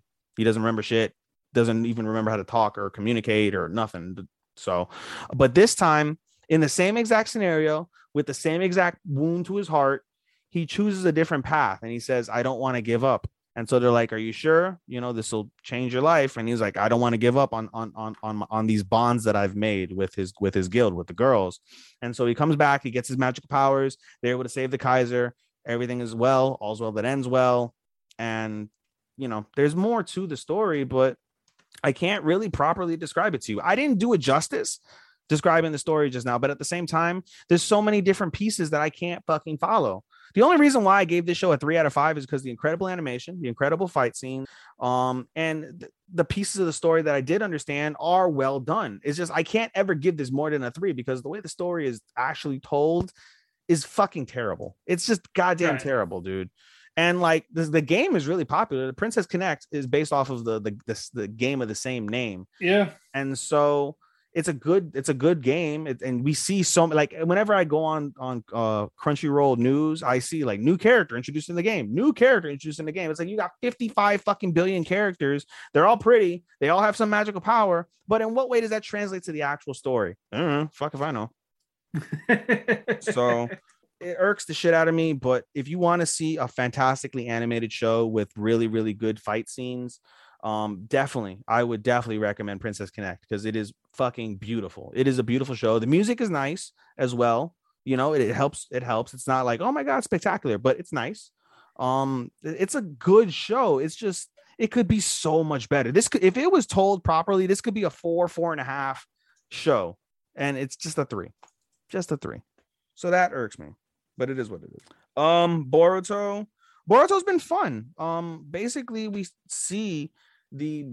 learn that Ikada is actually part of the Funato clan. And we find out basically like he doesn't want to be part of the clan because of the fact that they're very evil, whatever the case, but he's also the most powerful person of the clan because he's got the power of the sea dragon. And we see a flashback of when he was a child, his fucking arrogant father, or not as arrogant, his super asshole, evil father throws him into a tsunami basically. And he fucking comes out alive. But the reason why he comes out alive unscathed is because of the fact that he's got the sea dragon power, that he's able to basically traverse under the sea. It's one of the reasons why his hands get webbed when he goes in and he gets serious, things of that nature. So We find that power out, and basically the last couple episodes basically deal with the fight between the Funato and Team 7 and the Ninja Swordsman as well. And very well done, very, very cool, very solid. And very nice, very evil. Very nice, very evil. Yes, Danhausen, indeed, fucking guy. Anyway, I'm trying to cut it short because there's, we have so much to talk about, but it's really well done. We're in another good stretch of Boruto where it's solid storytelling, solid action, solid animation. Things are well, and I definitely enjoyed it. So basically the story where it's at right now is the Boruto, Team 7, and the Ninja Swordsman and Kagura are able to hold off the Funato. They critically wound Ikada's sister, whom he adores. She's the only member of the Funato clan who he adores. He doesn't really like his family, doesn't like his father, doesn't like his brothers because they're all evil and assholes. But even though his sister is an asshole, they have a good relationship. And so they critically wound her, but she's able to escape with the help of like her subordinate. They're able to get Ikada onto the Funato ship because earlier in the episode, basically the sister goes over, which her name is Saren. Saren meets with Ikada. They have like this fucking blowout argument, but basically said like, you need to come. You have the power that's going to help change this war. You need to come actually put in your worth as a member of the Funato. We're going to pick you up at night. Well, eventually they tell him what happened. He goes with them. He sees his sister all fucked up and he says, oh, who did this? And they're like, oh, Kagura of the Mist. And the one other person that the subordinate is talking about is Boruto, but he doesn't know that yet. And basically, we see Ikada's eyes go wide, and he basically goes to his dark side at this point, and that's where the episode ends, with him going to his dark side to defend his mortally wounded, not mortally, but his critically injured sister. So that ought to be good. We'll get more of that on Sunday. Good shit. And then the final one I have, 86. It was beautiful. Don't make it a half hour. I'm not gonna make it a half hour. It was incredibly beautiful. Basically, the gang come home from their they go on leave. Basically, they come home during Christmas season. We see Ernst there, and he basically gives them gifts and things of that nature, and they end up spending time, whatever the case is. They end up spending time together. And they have like a longing for war, and Ernst knows that, and so he's like, all right, I'm gonna basically send you guys off to defend former Legion territory. And from there we see the former Legion basically we see the downfall. We finally see what happened that night of the attack. Basically, without Lena, the Empire would have been utterly destroyed. Everybody would have been killed, but because of that, the Empire is still destroyed. But what's it called? She's able to save a lot of the citizens. The 86 all rally around her, and she becomes a focal point of the military. Despite still, losing her rank earlier in the season, she's still a major focal point. And so basically, the the Federacy is going to be helping you restore some of the land that the Legion took on that night that they attacked the Federacy. I'm sorry, not the Federacy, the Republic. And so they send the 86 like, you're going to go out there and you're going to be under a foreign commander. And they tell Lena like, hey, you're going to get some of our Federacy soldiers. They're going to help you along. You're going to be in command of them. Like, okay. And so the episode kind of basically goes where you see two sides of the story. You see Shin's side of the story where he's accepting now with the fact that he's no longer alone. Like, he's got people that are going to support him. He doesn't have to think about the past. He can let go of the past while trying to build on the future and try and, end this war. And we see Lena's side where, she's trying to restore the Federacy, but she still longs for the 86, whom she adores and respects. And we also see the ugliness of the reality between 86 and the Republic, where even though these people their houses, their homes, their wealth, everything is gone, but they're alive. But they see the 86 there helping them, and they're disgusted. They're racist to these people, despite the fact that they're in this circumstance. And even with the Federacy, because the Federacy are in essence what 86 look like. They're not what the Republic is, and they're even fucking assholes and racist to the Republic. I'm sorry, to the Federacy, and the Federacy is just like, what the fuck is up with these people? And it's actually quite disgusting when you really look at it. But Nevertheless, there's a quote there that says, how can you condemn people that don't know that their normal day is a sin? And it's a very, very true point when you think about that. How can you punish somebody who doesn't know any better? That's what they were raised. That's what they were taught. That's literally what, they were brought up under. And the fact that you completely flip that narrative is very shocking. And, I understand that from that perspective. Even today, when you look at today's issues with racism, when you see somebody who grew up around that, there's no excuse for it, but it's certainly more understandable than somebody that just has that random harboring for those feelings. But in any case, we basically see them as they prepare for this side. At the end of the day, the season ends really quite beautifully. Lena pays respects at the Juggernaut site that they made for the 86 when they first entered the Federacy. She pays her respects there. And she turns around and they're like, oh, we want you to meet your new team. And we see all the 86 there and they're all smiling and they're all kind of happy to see Lena. Lena's oblivious. Lena doesn't know what they look like because she never actually met them. She just heard their voices and she introduces herself like, I'm Captain Vladimir Lena, whatever the case, Vladimir Melis. And I'm going to be your commander from now on. And Shin is there and it was like, this isn't the first time we've met. And she's like, huh? And she's like, allow me to introduce myself. I'm the former Spearhead Squadron lieutenant. And now I'm the lieutenant of the, Federacy, whatever. Like, my name is Shine Nozen. And Lena's eyes open, and she is in shock and she begins to bawl. She begins to cry. And what's it called? Shin is like, oh, what's it called? Was like, oh, it's been a while, Handler 1. And as soon as she hears Handler 1, she bawls. And then everybody's kind of like, happy to see her. They chuckle a little bit and she starts naming them all out. Every single fucking 86. She remember their names. She fucking yelled them out and they're all like, yep. And it's a beautiful, beautiful, beautiful reunion that after 24 episodes, basically, I think it's 23, after 23 episodes or 25 episodes, something like that, 20 something episodes, after 20 something episodes, the thought of them being dead, they're alive and they're reunited and it's beautiful. And we get, more of a thought that there'll probably be a season 2 and I cannot wait. It was a beautifully done, especially with the music. They have one of my favorite songs, one of my favorite in anime songs. I gotta send it to you, but it's absolutely fucking beautiful. The way that it was done, animation was beautiful.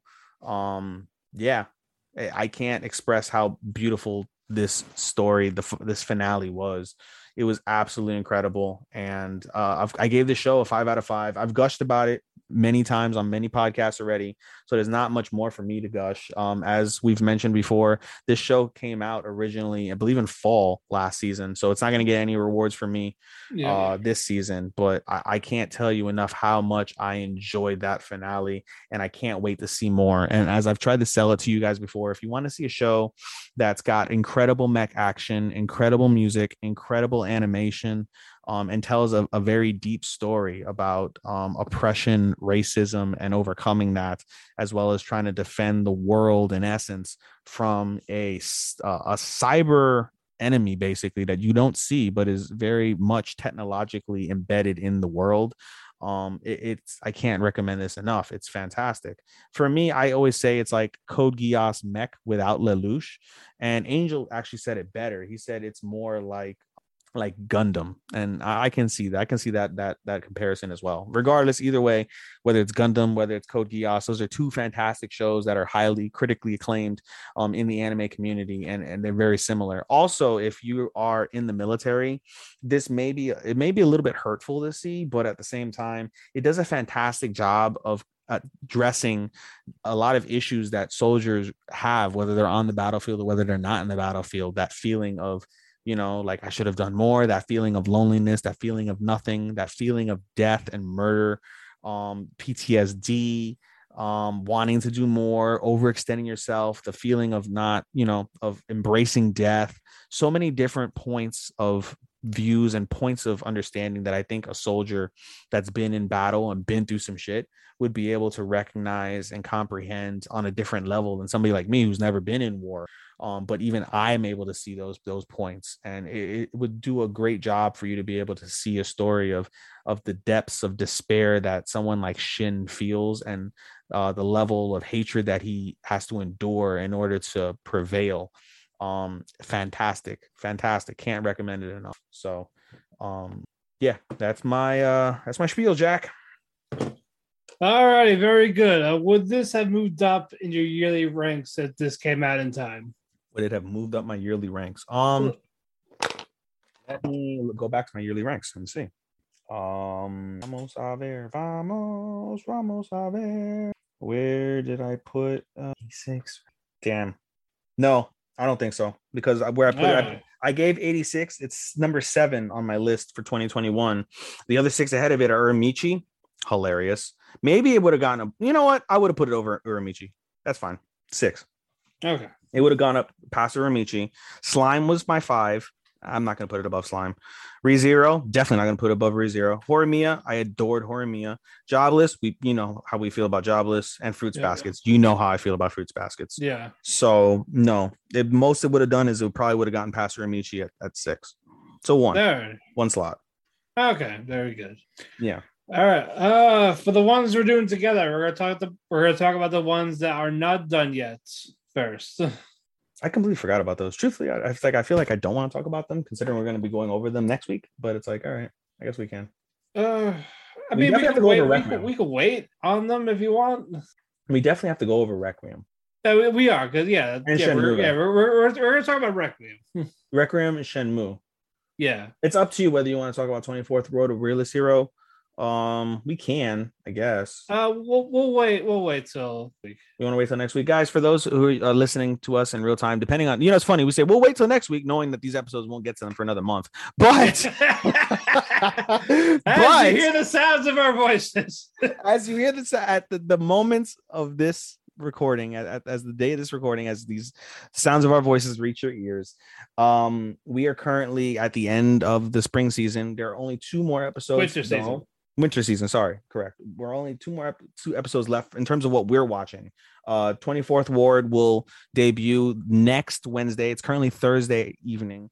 It will debut next Wednesday. Realist Hero ends this Saturday coming up. Yeah. And then Requiem and Shenmue are continuals. Shenmue will end fairly fast. It'll end in about the first month of the spring season. Requiem is another 12 episodes, which I'm looking forward to. Can't wait to discuss that momentarily. But so what the plan is, we're gonna go over all of our penultimates and finales for everything that we watched together, and then we will keep them brief. We promise. We'll try to keep them as brief as we can. Yep.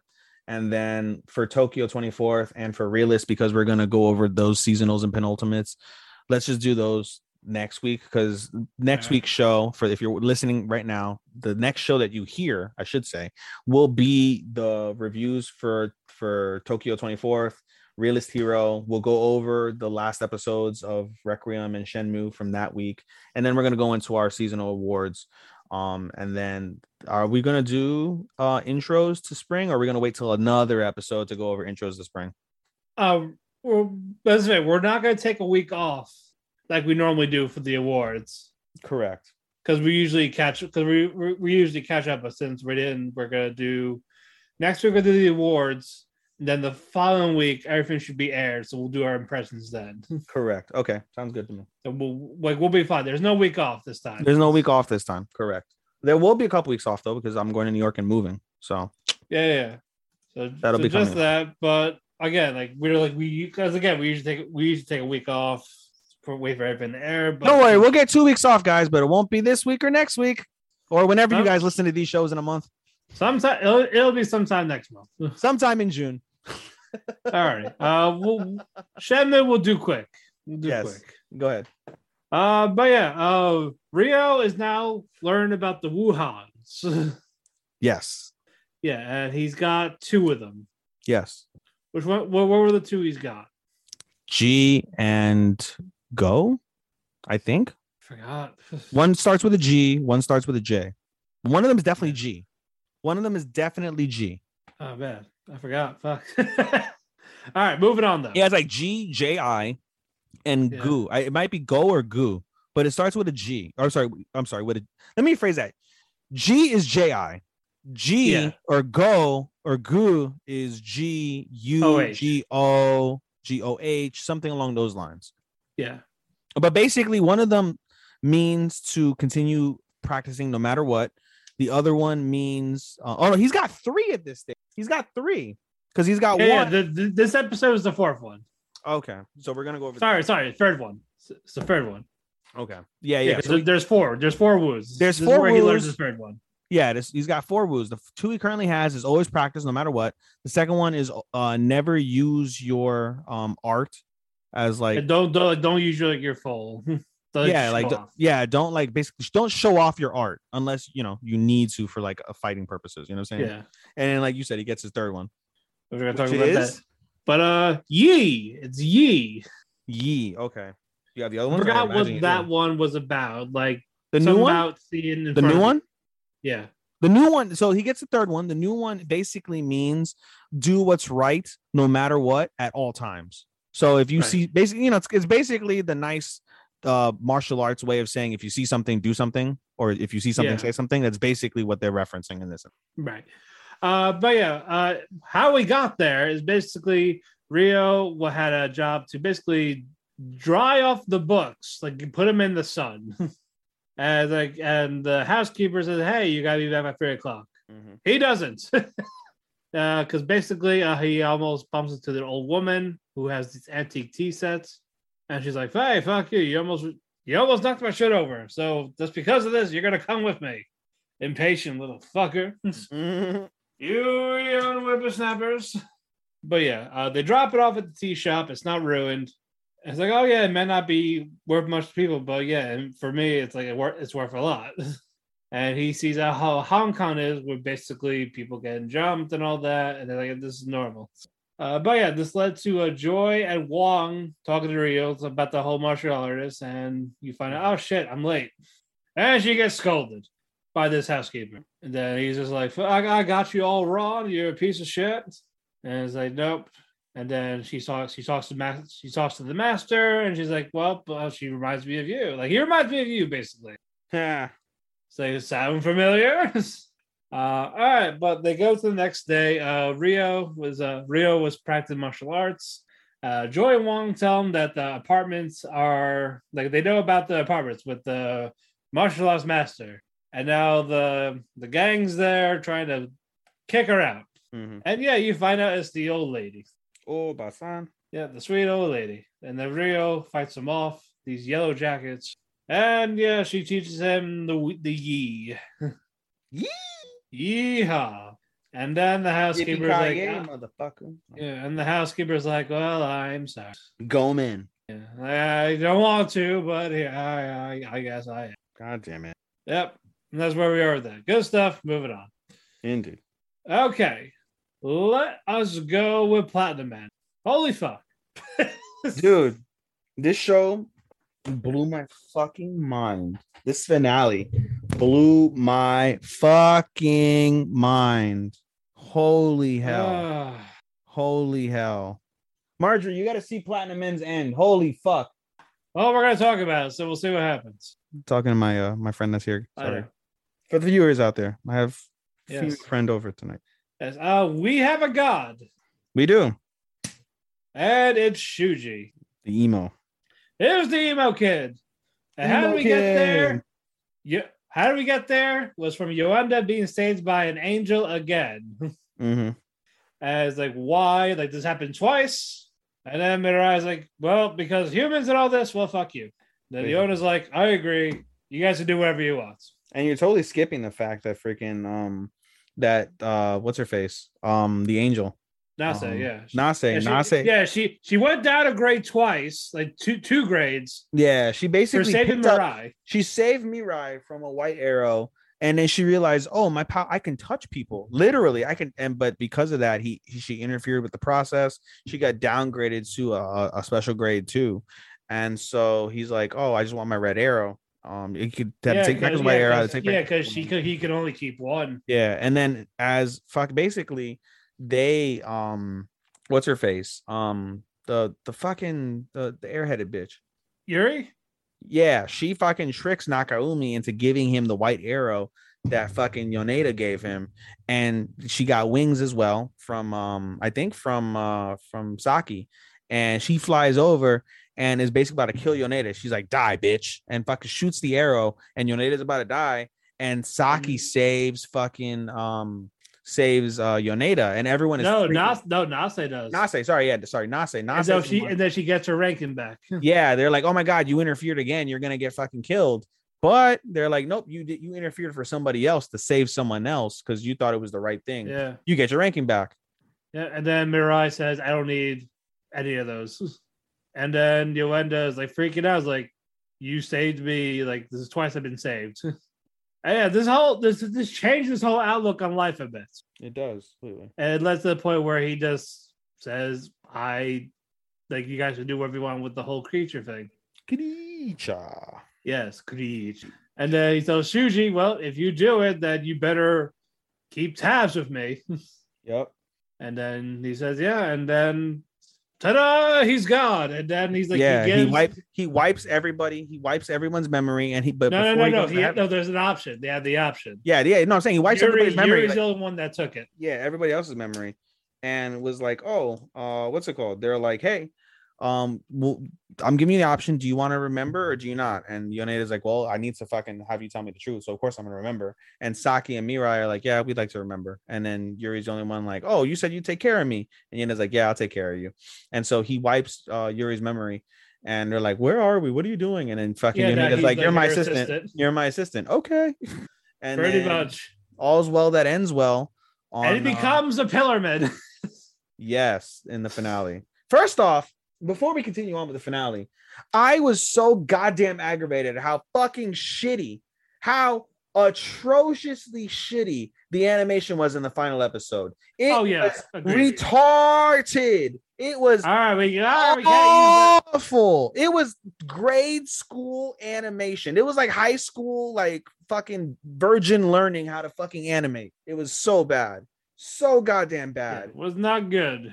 It was dirt. That's literally what I felt like looking at the fucking show. Derp. Literally. Alrighty. Moving on though. Shuji Fort merges with God. He still has a little bit of himself in there, but it's like, oh, eventually you're gonna merge and it's gonna be God. Yeah, and also there's a little bit of God in him as well. So basically, whenever Shuji has questions, he can talk to him. He could talk to the old God. And before he loses conscience. Well, yeah, before. Yeah. Yeah, but they don't say when. But we do a time skip. 6 years. 6 years. Yep. Mirai and Saki are together. Married. Mirai wants to have a job so they could have their dream of open up a flower shop. Yep. They get married. Yep. Yeah, Mirai goes to the parents. They get married. They get married. Huh? Yep. Yeah, Mirai talks to Saki's parents about a blessing. Saki gets horny. And Mirai's like, no, we can't. Yeah, Yoenda keeps the red arrow. Yes, he gets to keep his red arrow, and he studies the red arrow. And he uses Yuri as a test dummy. Yep, and Yuri takes care of Yuri, and whatever happens, happens. Yep, and then we go back to Shuji. Like, he wants to talk. He talks to God. Like, well, how can Nase touch people? Yeah. And he's like, I don't. He doesn't know. Like, he probably thought some of his DNA. Or whatever. No, that's not what he said.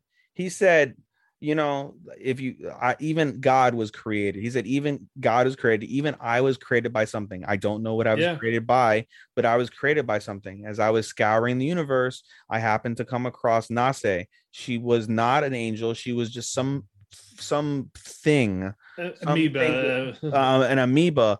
But it had life. It had her essence, and I decided to make her my very first angel. Yeah, so this proved that, he's not like God, just a creature type. God is just a creature. Wow. First off, mindfuck. Crazy. Yeah. And first then mindfuck of the episode. After that, Shuji says, I wonder how everyone's doing. Yep. And he sees all these suicidal people, and this overwhelms him. And he's like, I didn't care really so much about them, but now I want to help them. But I can't help them because I can't do anything. Yeah, and then the God says, like, you're not supposed to. You're not supposed to. And then Nakagumi is like, well, what's the purpose of God if I'm not supposed to help them? And he doesn't answer. He doesn't really give him an answer. He doesn't give him an answer. And so Nakagumi takes it upon himself to fucking nuke the universe, to nuke existence. Yeah, he tells the angel to go away, the one that guards him. Yes. Go bring this person. Yeah. Okay. And then the angels start to disappear. And his attendant realizes the one time that I left him to his own devices, and it shoots back to Nakaumi, he white arrowed himself. God committed suicide. Yeah, and because of this, you see the angels starting to disappear. Everyone's like basically being raptured. Yes. Sasaki and Mirai embrace each other one last time. Everyone gets raptured. And Yuenda's like, what does this mean? Like, is he right? Type of thing. The creature's gone. He recognizes. He's like, the creature's gone. Creature's raptured. And then Yuenda disappears. Yep, he gets raptured. Everyone's gone. Saki and Mirai are one of the very last people. And they get I think Yuenda was after them. What were they? Yeah, he was a little after. Well, long story short, there's no more humans on Earth. There's no more angels. There's no more nothing. God and the universe and existence is done. Seeks to exist now. Ceases. Also, that water in heaven's got to be infinite, because they said they take all the dead bodies and preserve them. That's got to be like infinite. That's bottomless. Probably. I mean, it's space. It's space, you know. Yeah, but that was how we ended. This definitely picked up, but I still not fantastic. Shocked. I was literally shocked, dude. Like, I stood on my couch, or not stood, but I sat on my couch, and I was just like, "What the fuck did I just watch? Crazy!" And at the end of the day, the long story short is that freaking in order to find the truth, they had to destroy everything. What do you give it? Solid 4. I give it a 3.5. You gave it a 3.5. Wow, I'm surprised.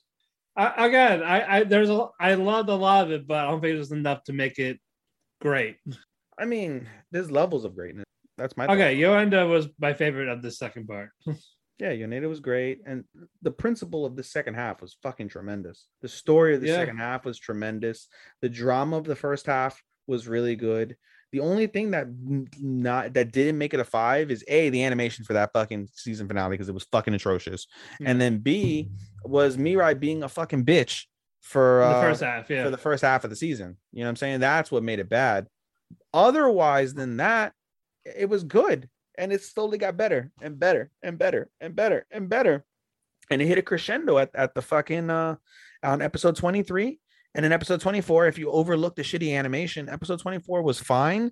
And then it ended with such a dramatic yet definitive end. Yeah, that gig you would not expect. You would not have expected it at all. I certainly didn't.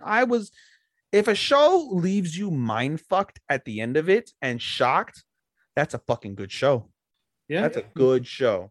Really good show if it can give you that effect, especially if you've seen a bunch of anime where you can kind of expect a lot of things. Going into that, did you expect that, Matt? No. Nope. Nor did I. Nor did fucking I. 4 out of 5. All right. Moving on. All right. I'll let you take over Requiem. God, Requiem. I'm never good at describing it though. I'm never good at describing Requiem. All right. We had the battle. We had the big battle. Yes. White Rose and Red Rose. Yes. The final battle. And this was after Henry being captured. Yes. It's now the mother. Yes. What was her name? Margaret. Yes. It was now Margaret. And then Edward, the Lancaster. Edward of Lancaster, the son. And Anne. And Princess Anne. Yeah. Margaret told Anne to basically make sure Edward doesn't fight. Mm-hmm. And led to, she tells him, and he's like, no, I want to fight. I have to fight. Mm-hmm. Gets knocked out. And knocks him out. Like, we already got your replacement. Yep. And we find out it was Anne. Later on, we find out. Anne herself. Yep. Yeah, he eventually wakes up and like tries to find him. Yep. And then, Richard had his own idea of, again, tricking people, figure that they were the Red Rose. Right.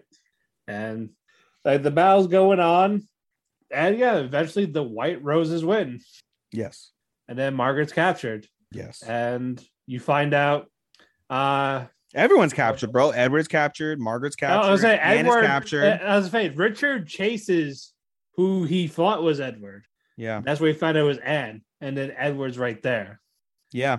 I just put Richard in another mindfuck because again, these people he wanted to kill, like he fell for, were the enemy. Yep. No, but you know what? No, you know what? Henry hadn't been caught yet. Henry did end up getting caught, and that's he was caught.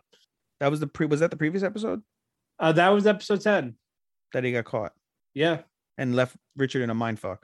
Yeah, and then he got another one because Because now he knows about Edward. Yeah, the episode started out and fucking he got shit faced. He was just kept getting shit faced because he was depressed. Yeah. He tried to kill himself too, and he was gonna kill himself before Catesby intervened and saved the day. No, not Catesby. Buckingham. Yeah, Buckingham. Yeah. Buckingham. Yeah, and now he finds out about Edward. It's like fuck. Yep. And then eventually led to him getting captured as well. Yep. And then Margaret pleads for like kill me instead, like don't kill my son. She starts like divulging the fucking grimy details of before that she starts divulging the grimy details of how she killed the father of how she Edward, killed Richard. Edward of York.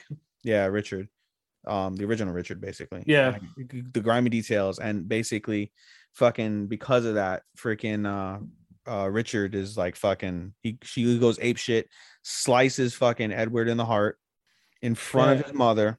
Yeah, and Edward talks about if I was gonna die, it may as well be by her hands, because I love her. Yeah. And never got to tell her. A tragedy. Meanwhile, Margaret is beside herself and she's begging, kill me, please kill me, please kill me. And like, nope, you're living with it. Yeah, and fucking King, what's his face? Edward. Is it King Edward? Yep. King Edward is like, what's it called? He's like, nope, death would be too easy for you. You'll live your life knowing what has occurred here. Fucking savage. Savage. And then there's a party. Yeah. Oh, and we forget that they capture Anne. We find out where she is later, and we'll get to that in a moment. Yeah, we'll get to that soon. Yeah. But yeah, we get to the party. Yeah. They're celebrated. Edward is king. Yes. And you find out Henry's ill. Yes, mentally ill. Like he's not eating, talking. He's mentally ill. He doesn't recognize people at all. Nothing. And Richard, first the mother goes there. She hugs George and Edward, and Edward's like, hey, you gotta talk to Richard? And she's like, no, she's like, Richard, go hug your mother. And they hesitate, and fucking the mother's like, oh, we have plenty of time for that later, as she looks upon her child with the fucking most evil of scorn. And then Richard eventually goes to Henry. Yep. And he talks about how he wants to kill him, but the fact that he can't recognize him is what breaks his heart. Yep. And they got to the point where he gets furious and just walks out. Yeah. I see Henry saying Richard softly to himself. He recognizes her, but as he recognizes her, the mother shows up, and she tells Henry the story of Richard's the demon. The devil. Yep. And then we go to the next day. So Richard's in the room with Edward, and then Edward says, I need you to kill Henry. Because of the fact that his mother fucking tipped them off to the fact that they're in love. Yeah. So it's just like, just make it quick type of thing. Like, it has to be you. Can't have anyone else do it. And I'm not going to wait for long. And so she goes. Like it has to be done today. She goes up to the tower. Yeah. Dressed as a woman. Yeah. Richard reveals the actual self, like, I'm neither a man nor a woman, like I'm both type of thing. I got titties. And Richard says, like, this is the only time I show anyone how I truly look. Love me. And that really got me, bro. Like, I felt that so hard when Richardo was like, like, Henry, I'm giving you my secret, please love me. Like that while crying and all that. Crying in his arms, looking at him in the face, and then Henry pushed him off, saying, "Go away, demon." Yes, and fucking and then forsakes her, forsakes her and keeps going and going and going, reiterating the same shit that his mother has told Ricciardo and the same thing that his mother told Henry. And he keeps going and going and going and going. And fucking Richard, heartbroken, shattered, angry, distraught, stabs him over and over and over Henry's and dead. over and over and over. And Henry's dead. But wait, it gets so much better or worse. Yeah. It depends. We see Anne as a common servant. As a common servant, yeah, she's even attendant. to her, even like her sister belittles her. Yeah, it was like, nope, like, I'm not Isabel. I'm your Grace. Yeah, just all of that shit. Like, holy cow! I hated that. And we also see a scene with Elizabeth and Edward. And they talk about how, like, oh, you know, poor Anne, we need to marry her off. But meanwhile, what's it called? Isabel and who's her husband? Somebody significant is her husband. George? Is it George or Edward? I think it's George. George. And basically say, like, hey, we need to keep Anne with us because she's one of the most important political figures because of her wealth. Now that Warwick is dead. And they're like, we need to keep her. Basically need to keep her chained to us for the rest of her life. And so we see the guard pulling the body of Edward while Anne is out. And Anne starts following. And as she gets close, they're like, oh, the guards go to kill her. And Ricciardo's like, no. Oh, sorry. Like, I believe it was Henry's body, not Edward's. Yeah, it was Henry's body. Yeah, because you said Edward. Oh, my bad. I meant to say Henry. Yeah. So she's like, no, is this Edward? Like, you killed him. And Ricciardo's like, leave us. And Ricciardo's like, yep, I killed him. And and Anne didn't want to believe it. And Anne gets sick. Like, she starts to feel ill. And Ricciardo starts telling her the truth. Like, you know, I became this way because I loved you. And then you forsaked me. And here I am. But, you know, I'm here to save the day because I want you to marry me. And they kiss. But as they kiss, Anne has this weird feeling. And she's like, you know, I have this weird feeling. I've been feeling ill lately. Don't tell me. And that's where it cuts off. But it's pretty obvious to anyone who can put two and two together. She's pregnant with the now deceased Edward's child. Yep. While about to marry Ricciardo, whom she used to love, whom her former husband loved, who, however, Ricciardo is heartbroken because of Henry forsaking her. Oh God, bro, the fucking the love Pythagorean theorem going on here. Yeah. Golly, bro. It was holy cow. It was holy cow. It was incredible. It was sad. It was so gut-wrenching. The mother is an absolute you have to call her a cunt. There's no other fucking word to describe it was just like other word. It's gonna be satisfying when she dies. So goddamn satisfying. And poor Richard. Bro, hold on. Do you put the mother in the same light as Rachel from fucking Tower of God? Same thing. It's gonna be so satisfying when she dies. Yeah, but a little bit more of the mother because she's just going out of her way to ruin Richard's life. Yeah. No matter how good Richard is doing for them. Absolutely, yeah.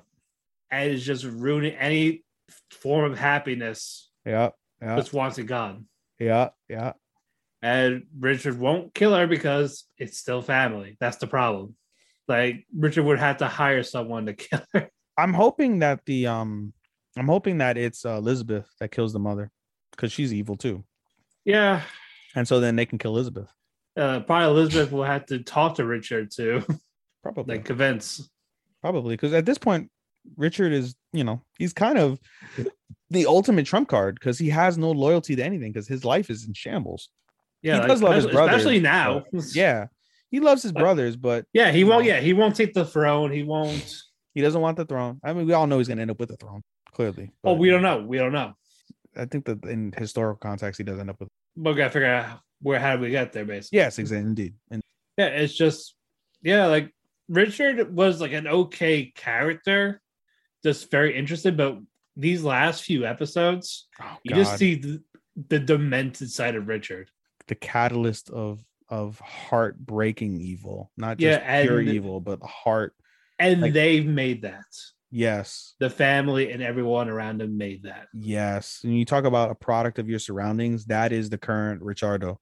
He is the product of his circumstance. He is the result of his life. This, crazy. It's rough. And isn't there like a crazy line too? They're like, "This is my hell," or something like, "This is my punishment," or like like Richard is dead, but something. That reminds me of a line from Love of Kill. I wish they would have said that in fucking in Requiem. There's a line at the end of Love of Kill that says, if your love is like something, if like your love is something like evil or something like that, let the pathway of our happiness be shed in violence and death or some shit like that. It was an incredible fucking line from Love of Kill. Yeah. And goddamn, does that also ring effect in fucking Requiem too? Ooh, shit. But yeah, Core 1 is done. We 5 go stars. on. 5 stars for Core 1. I gave it 3.5. I've given it 5, dude. It's so. I want to give it 3 to Core, but we're not gonna do that. If I round up, then yeah, maybe. Well, we're not gonna grade it until freaking. Yeah, we're not gonna grade it. It's actually over. Until it's over. But I mean, for me, this Core is like, you know what? I'll be fair. This Core is like a 4.5. I can't quite give it a 5. This is all again. It's more of the animation. Like half the face. There's no faces for like half the. I don't even care because this story is so enthralling. It is one of the best stories by far. Right. This season, and no one talks about it. It's all Attack on Titan. It's all Demon Slayer. It's all Dress Up Darling. And what? Yeah, and Dress Up. Yeah. Yeah.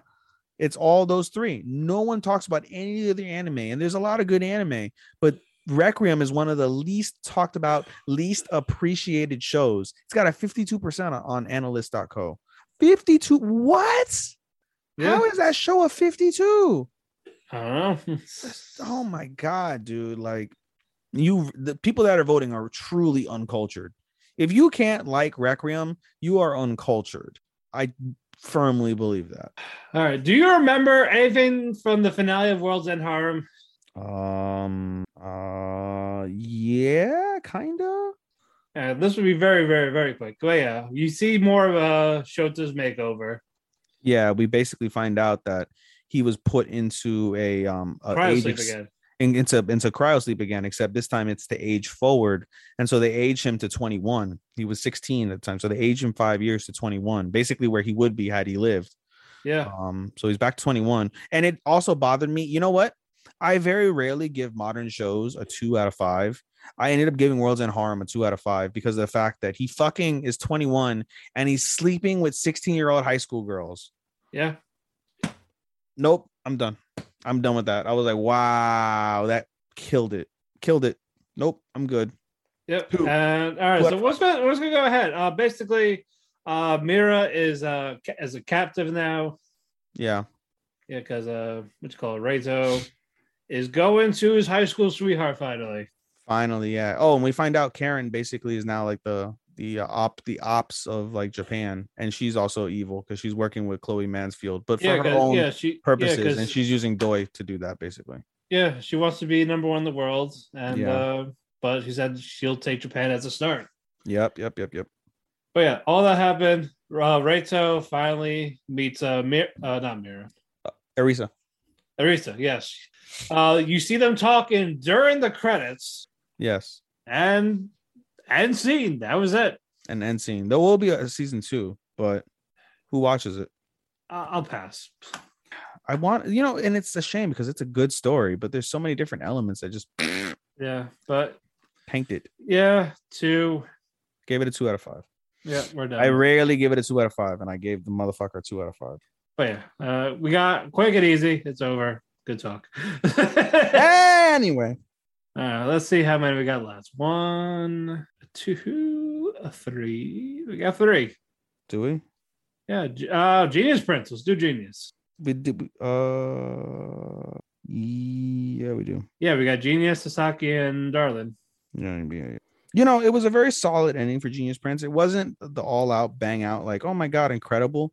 But no, it was an okay finish to a very solid show. It was consistent. It wasn't great. It wasn't like perfect, but it was consistent all throughout the season. Yeah. And I enjoy these characters a lot. Yes. And I love the dynamic of Nim and Wayne. Yep. Sister's great for when she stepped up. Yep. Zeno's fun. The humor's there when it hits. Mm-hmm. It's not It wasn't fan servicey like you expect from a fantasy. Nope, it wasn't. No, but we have fun. Basically, Wayne talks to Soldius. He wants to about forming the alliance. Yeah. And then it eventually led to you see Soldius basically ignoring him. Yep. Like, oh yeah, have food. It's like get fat.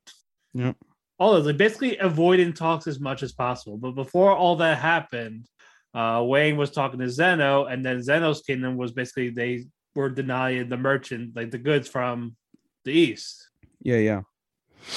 And so Wayne was telling keep doing it. Mm-hmm. If they have a problem, they'll come here. They'll talk. I gotta talk to me. Yeah. And there's a alliance being formed with these two kingdoms. If that happens, it's gonna lead to a war. Mm-hmm. And then we talk to Soldius and Wayne. They eventually have a talk near the end of the episode, and then and it was a surprising part where Soldius invited him to sit with next to Wayne. Mm-hmm. But you know what I am, right? It's and I'm a religious person, but I don't care. I judge people by their actions, not ancient scriptures or whatever. And if I have to go to hell for it, I'll be God when I eventually die. Yep. And then basically Soldius agrees to the alliance with Wayne, and as they leave, he's like, suckers. Mm-hmm. And then we get a war. Yeah. All that's going on. I was like, I've been tricked. And then basically Zeno blames herself. It's like, I'll take any form of punishment. It's all my fault. Mm-hmm. What was that? What was the name of that kingdom? That Delunio? Delunio, yeah. Yeah. Who was that guy though? The Sergius.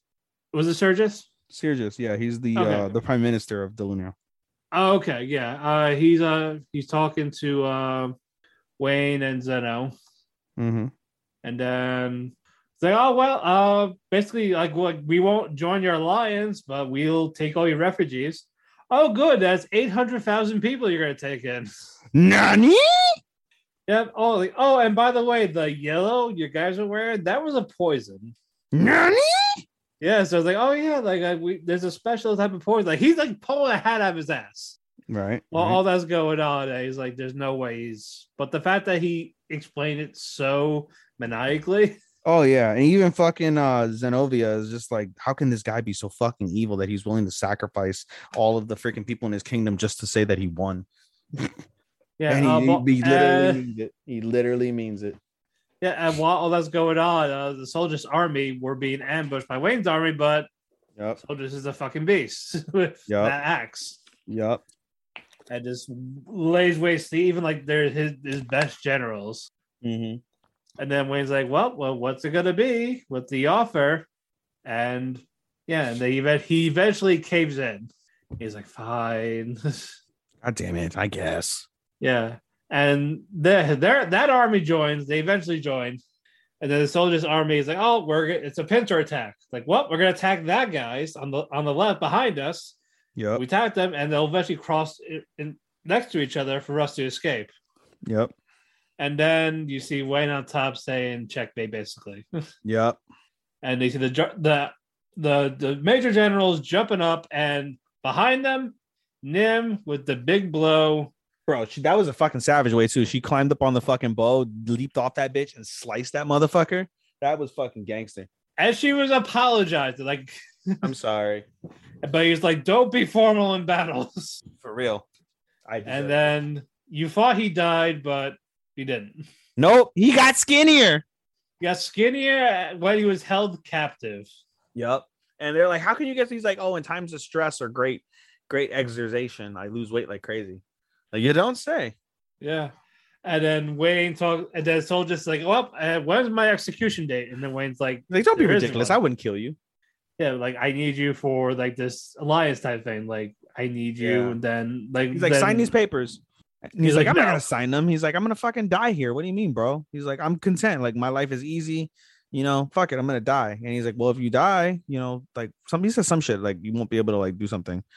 Yeah, And but then so just like I'll sign, but I want to know what I your want the inner real beast you. is. I want the real you. I want to know what your inner beast is. What do you do to feed your beast or quell your beast? And what do you want? And what do you want? And we hear and we see what's it called? We see Wayne say inaudibly, like we can't hear what it is, but he says something. And the more he says, the more in shock and in fear. He's also very interested. Yeah, Garoon is. And then finally Garoon is like, I love it. He's like, all right, I'll sign your papers. And he's like, I can't die now. I need to know what happens. He's like, I can't die now. I need to know what happens. And I'm not the only one that wants to know what you can do to this fucking continent. Yeah, and then solid end. Yeah, they celebrate. There's a party. Yep.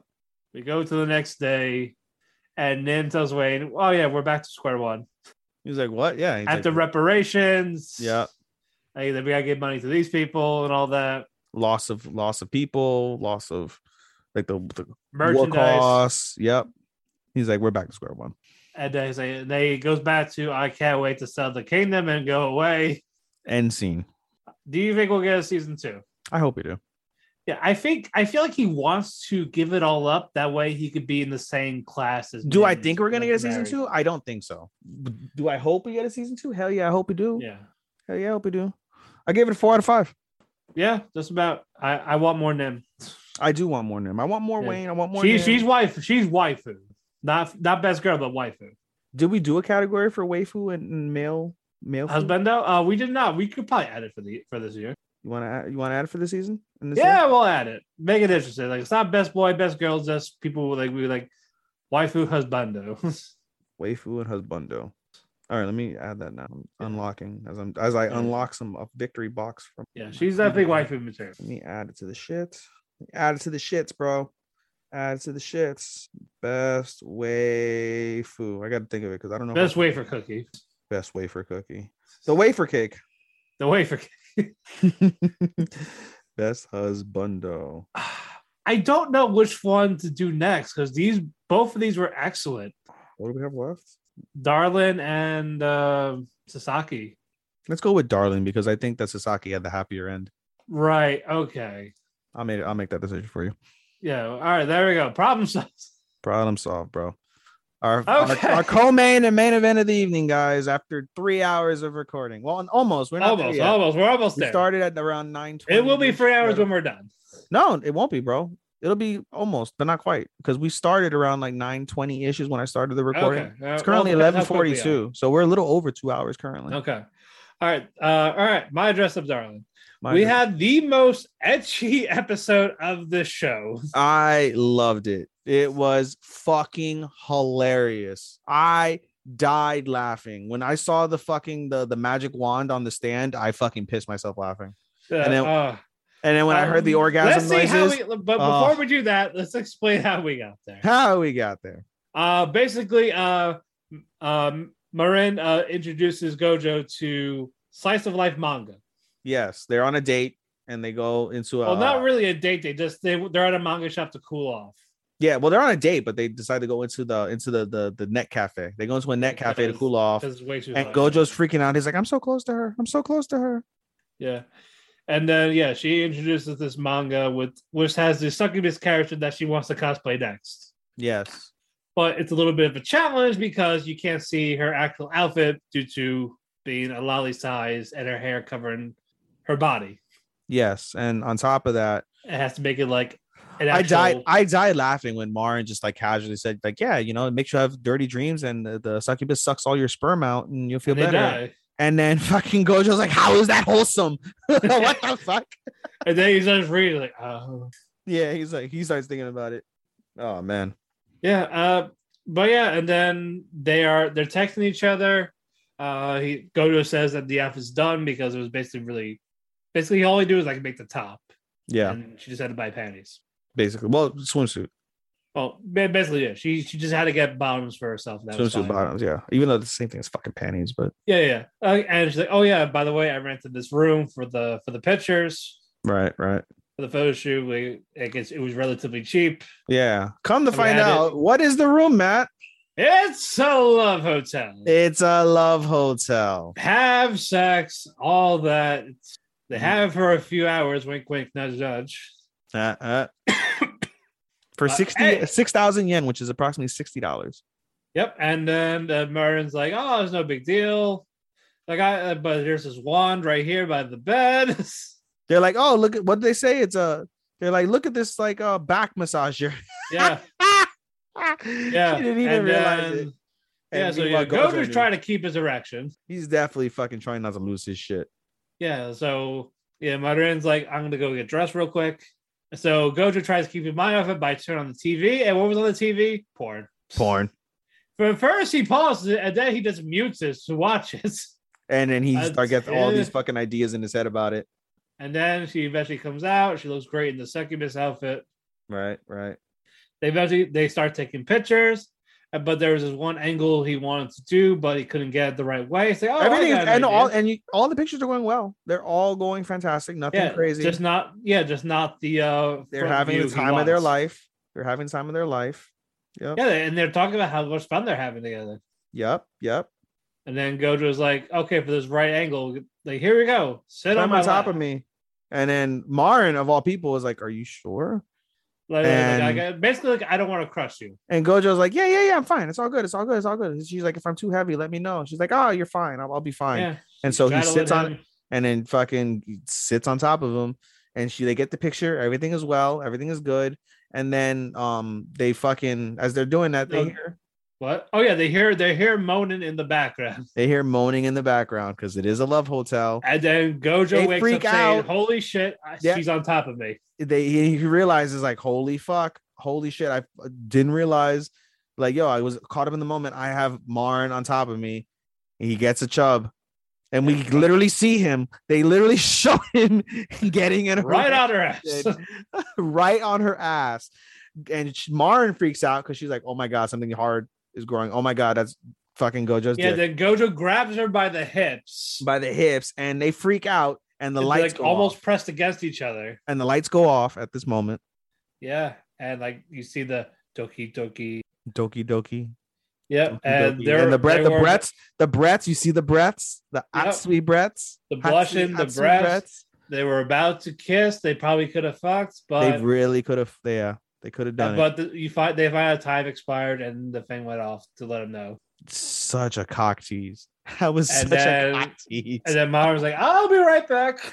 And Marin goes to the bathroom, and she is losing her fucking mind. Yeah. Losing her mind. All right, now for the finale of it. We went from the most ecchi episode to the least ecchi episode of the season. Yeah, we get to that. Gojo sees fireworks out his window. It's a Hanabi episode, of course, because that's Slice of Life 101. Yes, indeed. And so, Gojo sees the fireworks at the window. At that moment, he gets a phone call. He's doing the Hina dolls, by the way. He's practicing his Hina dolls finally. Because summer's almost over. The fireworks going off, and he gets a text from Marin saying, "I need help." And so he goes to her apartment late at night, and Marin's like, "Dude, I can't sleep. Fucking whatever. I want to watch a horror movie." No, because basically her. Math homework. Yeah. Her dad bailed on him. Yeah, for the festival because she didn't do her homework. Yes. And so eventually they start doing the homework, and then Marin's like, "Let's take a break. Let's watch a horror movie." And Gojo's like, "I don't really watch horror movies. Is this scary?" Like, that's not that bad. And then we see Gojo like firmly, intently looking at the screen. Meanwhile, Marin is pissing herself, scared. Yeah, because he's mesmerized by the makeup, the visual effects. Like he wants to learn all this shit. You could tell that's what's probably gonna be his real career. He's gonna be like makeup artist at SFX. Oh yeah, or just making the costumes. Yeah, You can make a shit ton of money if you just did commissions in general. Oh yeah, dude. I want to know the amount of money he made from fucking Juju. Must have been a lot. It's gotta be a couple $100. Just gotta be. Well, a couple $100 is a couple 100,000 yen. But I was gonna say, like in our money, like an actual legit good cosplay, you can get like $400 to $600 handmade with the labor, the materials, all that. Yes.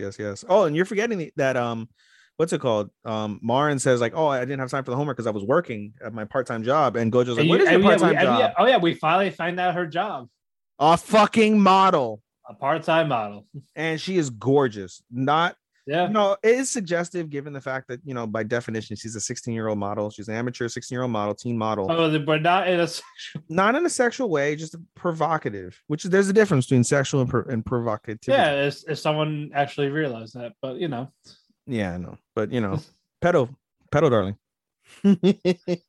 that stuff is just so funny. I get it. I do too, but you can't. But it's like you can't correlate. But it's like Butters from Game of Thrones. You're focusing too much on the wiener, except for the stuff that's what it's actually about. I mean, fucking the big Drago did fucking fuck Daenerys, and Daenerys is supposed to be like what, 15, and Drago's like 30 or some shit. Yeah, but it's like you like why couldn't they be 18? Okay, the main audience for anime, manga, light novel is teenagers, and they're considered adults in Japan. And they are, yep, exactly. Yeah, and not adults. They're not adults. No. They're consenting. Yeah, it's the age of consent. Age of consent is like 15, they're of the consent. And you know what's crazy is that age of consent was just recently raised, because the age of consent was supposed to be, I think, 14, and they raised it to like 15. I think it's 16. Is it 16 now? It was 14. Yeah, that was it was like 13, 14. That's ridiculous number. Yeah, seriously. I mean, but that's the way that the culture is, bro. Like it's one thing where you'll see an anime and it's like, oh, 16-year-old Marins basically lives alone, and it's like, what the fuck? Yeah, yeah. 16, but these people live in apartments. Common. Like they could do anything. They could afford it with just a part-time job while going to school. We don't get that shit. Nope, not at all. Not even like in our 30s. No, not even in our 30s, bro. Yeah, that's fucking crazy. And it's like, why can't they be college? Again, the main demographic is the teens. It is. And you can't just block. We can't do parental block there because it's not considered 18 plus in the States. Basically.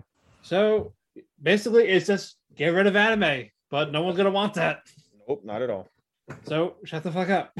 And it's just a drawing. It's just a fucking drawing. I mean, I jerk off the hentai, so it could be a little bit. But still. Like, take it easy. It's just a drawing. Thank you, Patrick. It's a hot drawing, though. Sure, but still. It's a hot drawing, bro. When Senpai fucking climbs on top of Kohai. Yeah, but again, this... But they're focused on the wrong stuff, and... I know, yeah. I get the comments are just so fucking stupid. I know, I totally agree, dude. Because, I mean, like, I was going to mention this at the end, but since we're on the conversation of my joke, the reality of when you look at the bare bones of the show, it's the most unpopular student in the most obscure and unpopular student in the school speaks to the most popular student in the school by happenstance, and they share common interests. He does her a favor, he does it extremely well. And over the course of them becoming friends, because of the fact that the most popular girl isn't a bitch, she's a very nice girl. Well, at first, Gojo thought she wasn't a friend, like just a client for just the costume, and that's it. Yeah, but no, she's like, no, we're friends, dude. And then over the course of them being friends, it's the girl. She has a crush on him. The girl is the one that falls, which is rare, especially when you look at romance animes. It's always the typical trope. The guy fucking falls head over heels for the girl. The girl maybe will fall for him or starts to have feelings. It gets drawn out over the 12 episodes. They end up getting together, or they confess by the 12th episode. They live happily ever after. We don't get any of that in Dress Up Darling. No. By the end of it, we'll get to that momentarily, but we don't get to that. And by principle, just the simple principle of the show of the most obscure boy and the most popular girl becoming friends, falling for each other. And on top of that, especially in the final episode, they go into very great detail when it comes to cosplay. And it's very well written, and it's a very good spotlight on the wonders of the cosplay universe.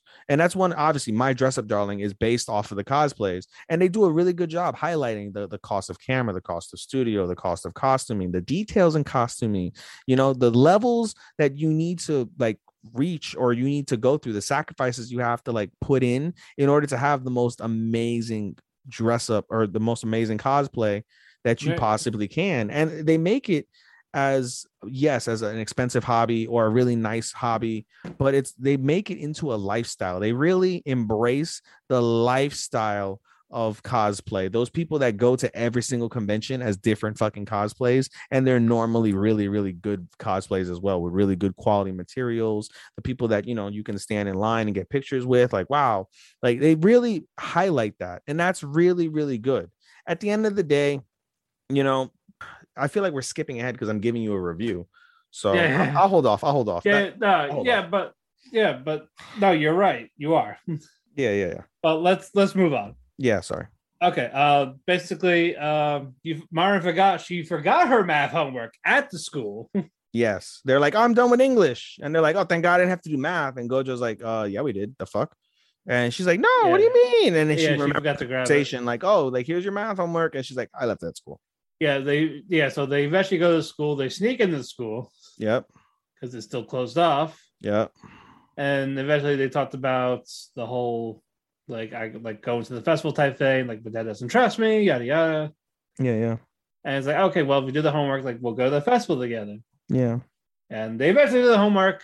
So you're also skipping the pool scene. The pool scene is very critical because of the fact, like, yeah, they fall into the pool. Oh yeah, she can't fucking swim. She can't swim, which is hilarious. But I was highlighting it. I didn't think about the fact that she couldn't swim. That's actually a funny point that she brought up. Gojo saves her. But this is where that conversation that I literally just had about the cosplay like effect, that's where they talk about it in great detail, and the appreciation that she has for Gojo and his craft, and the appreciation that Gojo has for Marin and her dedication and love for it. They have a really serious conversation about the hobby in which they love the most. They relate it to the Hina dolls as well, because, you know, Gojo and his Hina dolls, but it's really, really well done, really, really good highlight, and a really, really good point to drive home. Like, it's a really good nail to put in the coffin of it being a solid show beyond the etchiness, is just that specific highlight. Right. They see the pool water, like, oh, it's only for swim club, but no one's here. Yeah. Puts her foot in the water. Yeah. And floop. That's Gojo say there. Like, how can you not swim? I just go to the beach to take pictures and hang out. Yeah, like I eat food and take pictures. That's all I need. Life of a teenage girl, bro. Look, I can relate. But okay, anyway, thank you. Oh man. All right, but anyway, we get to the festival. He's still in it. He still has the same clothes. So no, he went in the episode 11, I think, when they were on their date. They were passing by a shop, and he picked up a new it's still the traditional outfit, but it's got shorts and it's got like cutouts where where the sleeves are. So, and the sleeves are shorter. Did they go clothes shopping for actual clothes a few episodes? No, he just happened to walk by the store and he's like, oh, I really like it. And he picked up something that he liked. All right. Yeah. Still so he's the same outfit. And we see Marin in a yukata, and gorgeous. Absolutely spectacularly, and of course gorgeous. She has to tease Gojo. It's like, oh yeah, like, what's wrong with my neck? Is this get you excited? You like by the nape of my neck? Gojo's like, and she's like, oh shit. My yabai, which means no way. And she's like, of course I'm gonna tease you. Yeah. But what was her main priority of this festival? Eating like a pig. All the things, and then all the food, and then Gojo's like, he spent an arm and a leg on food, and she ate. She was a human garbage. No, he was holding everything. She only ate a couple of them. He had his hands full of all this stuff. Oh yeah, that's true. Like sweet, savory, frozen candies, everything in between. Yeah, and then you see the fireworks, and they're beautiful. Yeah, some of the most beautiful fireworks that I've seen in anime, truthfully. Yeah, and then they look at each other like it's like there's gonna be a moment, and then dude, when you think about it, bro, I haven't seen fireworks like that since Kaguya-sama season 1.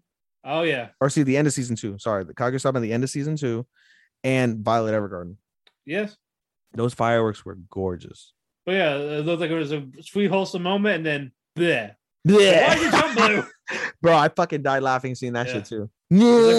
He's like, why is your tongue blue? Yeah, she's like, oh, you eat blue Hawaii, your tongue burns blue, like, and on purpose. Yeah, the fuck. Yeah, and all the food miraculously disappeared later because she takes off her sandals and she has like this. That's why I said it. She ate the food because she's a glutton, or they ate the food. I'm gonna say, yeah, they both had it, unless there's no way they threw it away. Threw it out. Yeah, there's no way they threw it away. They ate it all. Yeah, all going on. Like, yeah, her foot's fucked up right now because of the sandal. It broke. It was like rubbing on her bare foot. Yep. So he's like holding on to her, like picks her, like, get on my back. Yep. And they do that. So you get boob on chest, and he's like, yep. And then, bro, you held her waist and was about to kiss her, and you had her fucking monko on your chimpo. Come on, bro. Anyway. But yeah, Gojo's about how he had a good time. He wants to do more festivals like this. And Marin's like, let's do it again next year. And he's like, next year, huh? And then he smiles. And that's how the episode ends for now. Did you see the after credit? I did. Okay, yeah, we're going to go to that now. We're going to go to the after credit. It's past midnight. Gojo's sleeping. No, he's about to go to sleep. He's about to go to sleep. He gets a phone call. It was from Marin. And she talks about how she can't sleep. And we find out she was watching the horror movie, the sequel of the horror movie. And now he was like, why? And keep in mind, this is the day before school's supposed to start again. Yeah. Yeah. Yeah, they were talking, and then Marin's like, can we just talk on the phone? Like, you can fall asleep on the phone with me. It's fine. I just want to hear your voice. Yeah. And then he's like, okay. They were. And she talks and talks and talks and talks like a typical woman. Talks and talks and talks and talks and talks and talks into the early morning. And Gojo is falling asleep. Gojo finally falls asleep. And you just hear him gently breathing in the phone. It was a really fucking adorable because it reminded me all the times I used to do that shit in high school with some of the girls I used to talk to. And I used to adore, like, that was like one of the little things I used to love, is like doing that, you know? Yeah. And really then cute. Really, really cute. Typical high school shit, but it was cute. Yeah. Yeah. Marin was like, she starts smiling and she tells Gojo that she loves him. That was fucking adorable too. And then just talks to the camera like, see you soon. No, and she's like, well, I don't know why I'm saying this anyway. My man is asleep already. She's like, good night, Gojo. See you soon. Bye, everyone. Yeah. Episode ends. Good shit. Good shit. 5 out of 5. Yeah. Gave it a 5 out of 5. At the end of the day, like I said, like I was going to say, you know, yes, the show can do away with some of the scenes, with some of the ecchi scenes. There's no need for close-ups. There's no need for some of the explicit sexuality, and apparently the manga's worse from what Ernie has told me. And there's not a need for a lot of that, but when you look at everything at its face value, it's an incredibly told story. It's incredibly well animated. It's very detailed, and it has a good, rich story, and it makes you, there's great character investment within the characters, for all the characters really, that we do get to see. And it's really, really, really well done. I can't by any stretch of the imagination pretend that it's wholesome in any way, shape, or form. And that's another thing I did mention as well to several people, is the fact that if you go back to Jobless Reincarnation and you see the fact that Eris and Rudy have sex, and Eris is 15 and Rudy's 13, and Eris is considered an adult at 15 in that anime, but the way that it was done was very, very, very wholesome. It was very pure and innocent. And there's a reality with life that not children, I shouldn't say that. Let me back that up. Teenagers, they're curious, they have sex, and that's fine. It's all part of it as long as they do it responsibly and they use protection, then everything's all good. But just the principality of that curiosity makes it fairly okay. And, as long as it's done in an appropriate or what's it called, graceful way, and it's human, like, and it's human. We want to learn about this, but the fact in like years and years it's considered this taboo thing, and where people haven't had sex ed classes or like I said, I get the idea of what many people are saying with it, and I agree to the extent that it doesn't need it nearly as much given how powerful the story is. It kind of is just like, it's kind of like a cop-out in a way when you have so much ecchi for such a story like that. But at the same time, when you can move past all of that, it's stupendously fucking done. Stupendously written, stupendously done and executed. I cannot wait for it to be a season 2. And I really hope when they do the season 2, they don't choose to do it on a really packed season like they chose season 1. It's not going to win any real awards. I mean, it might win it probably will win romance of the season, probably over our final, because just given the nature of gay and lesbian things, it's not going to get as much love, I don't believe. But in any case, I mean, it would be anime of the season if it wasn't for fucking AOT and Demon Slayer. Bottom line, period. No matter how much you hate it, how much you don't like it, that's the reality of it. This show was so good, so incredibly done, and it was a point of conversation, whether it was contentious or whether it was civil, whether it was accepted, whether it was happiness. There's the different points of discussion, because an anime is such a focal point of contention and focal point of conversation. It's a needle mover anime, and any needle mover anime will always be at the top, point blank, period, no matter what, the end. And that's what Dress Up Darling is. That's a needle mover anime. And it was unexpected, considering when you really think about it. I mean, people that have seen and read the manga probably would have expected it, but for many of us that are anime only, when you hear Dress Up Darling, like, yeah, it's whatever. And then when you see it, you're like, oh man. And then when you really delve into it, it's fucking wow, bro. Right. You ready for the main event? Yeah, I'm falling asleep here, dude. Yeah, me too. Sasaki and Miyano. So beautiful. Holy fuck. I'm so grateful that this was the very first gay anime that I ever watched. So grateful. No, yeah, I'm very happy with it. It was really well done. Really well done. Yeah, since you're falling asleep, we'll keep this a little short. Well, it deserves all the attention. We went into the attention for Dress Up Darling, and this deserves all the attention, bro. I'm awake. Yeah, we find out more of President Hanzawa, and his family. Like, basically, he's the only straight brother. No, he was forced to. Oh, because because again, his siblings were saying, "Oh, I'm gonna have a boyfriend, so don't worry about grandkids." And me too. And the Mo's like, "Is anyone straight?" And he was hesitant. Yeah, he's like, "I guess I like girls," and I'm like, "Okay, good." And I didn't dawn on me. And she was like, "Oh, that's a relief." It didn't dawn on me until you mentioned that. And now I'm really curious about if we get a season 2, and I hope we get a season 2. If we get a season 2, is the manga still going? Yes. So if we get a season 2, I would love to know if seeing the relationship with Sasaki and Miyano is going to, or maybe the relationship with Hirano and his dorm mate, or any of the other gay couples around them, including his brothers, if that sways him to come out the closet. Because I mean, that's one of the biggest things about the show, is how to deal with your burgeoning sexuality, as well as the reality of being unsure with an unimaginable, I guess, ideology that's being presented that triggers sense in that. I guess, if I'm saying that correctly, I've never, considered that aspect, I guess, of what it's like to think about being gay or to be gay. But if you were to try and rationalize that thought process, there's some that it's just obvious, plain Jane. Unfortunately, you were born a man, but you probably should have been a woman because it's pretty, you wear it well, and vice versa. There are those that are just so goddamn obvious, and it's a shame that they're not the opposite sex. But then there's others that are confused, and they like, what is this? Why is this not right? Why do I feel this isn't right? Why do I feel uncomfortable? Why do I not feel happy or fulfilled or satisfied or content? And then they come up with those feelings, and it's like, oh wow, is that wrong? Do I live up to society's expectations, family's expectations? Do you want to avoid, and Hirano talks, or not Hirano, I'm sorry, Hanzawa talks about that, as we'll get to momentarily, with Miyano. And I was one of my favorite parts of the episode was that revelation, and it speaks to the audience as well, because that audience, how many of the audiences do have any sort of homophobic ideologies or don't understand the true plight of being part of the LGBTQ community?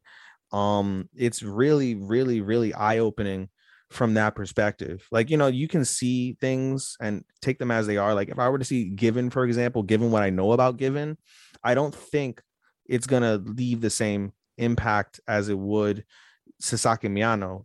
Blue Period, where you had the issues with the gay character and their family, that would be another one that would translate well with the Sasaki Miyano conversation they talk about in this in the season finale. Those are things that I thought of when that was bring that up. That was a vibe I got from when Ryuki dealing with their gender issues with at home. Yeah. Keep going. But, But yeah, also Miyano does not have a good time to confess to Sasaki. The whole episode, the whole previous episode, and then the beginning of this episode, he's like trying to find time. Can't. That's good. They spent Christmas together, and he didn't do it then. And we don't know. No, you know why he didn't do it then is because of the fact that in his classroom they're like, "Oh, Christmas couples never last," and he had that in his head. And so he's like, let me not. Yeah, he's like, let me not confess at Christmas because I want this to work. And so he waited till after New Year. He waited and he tried to get time. Couldn't do it. And finally, near the end, he eventually does. He basically corners him, and then freaking Sasaki.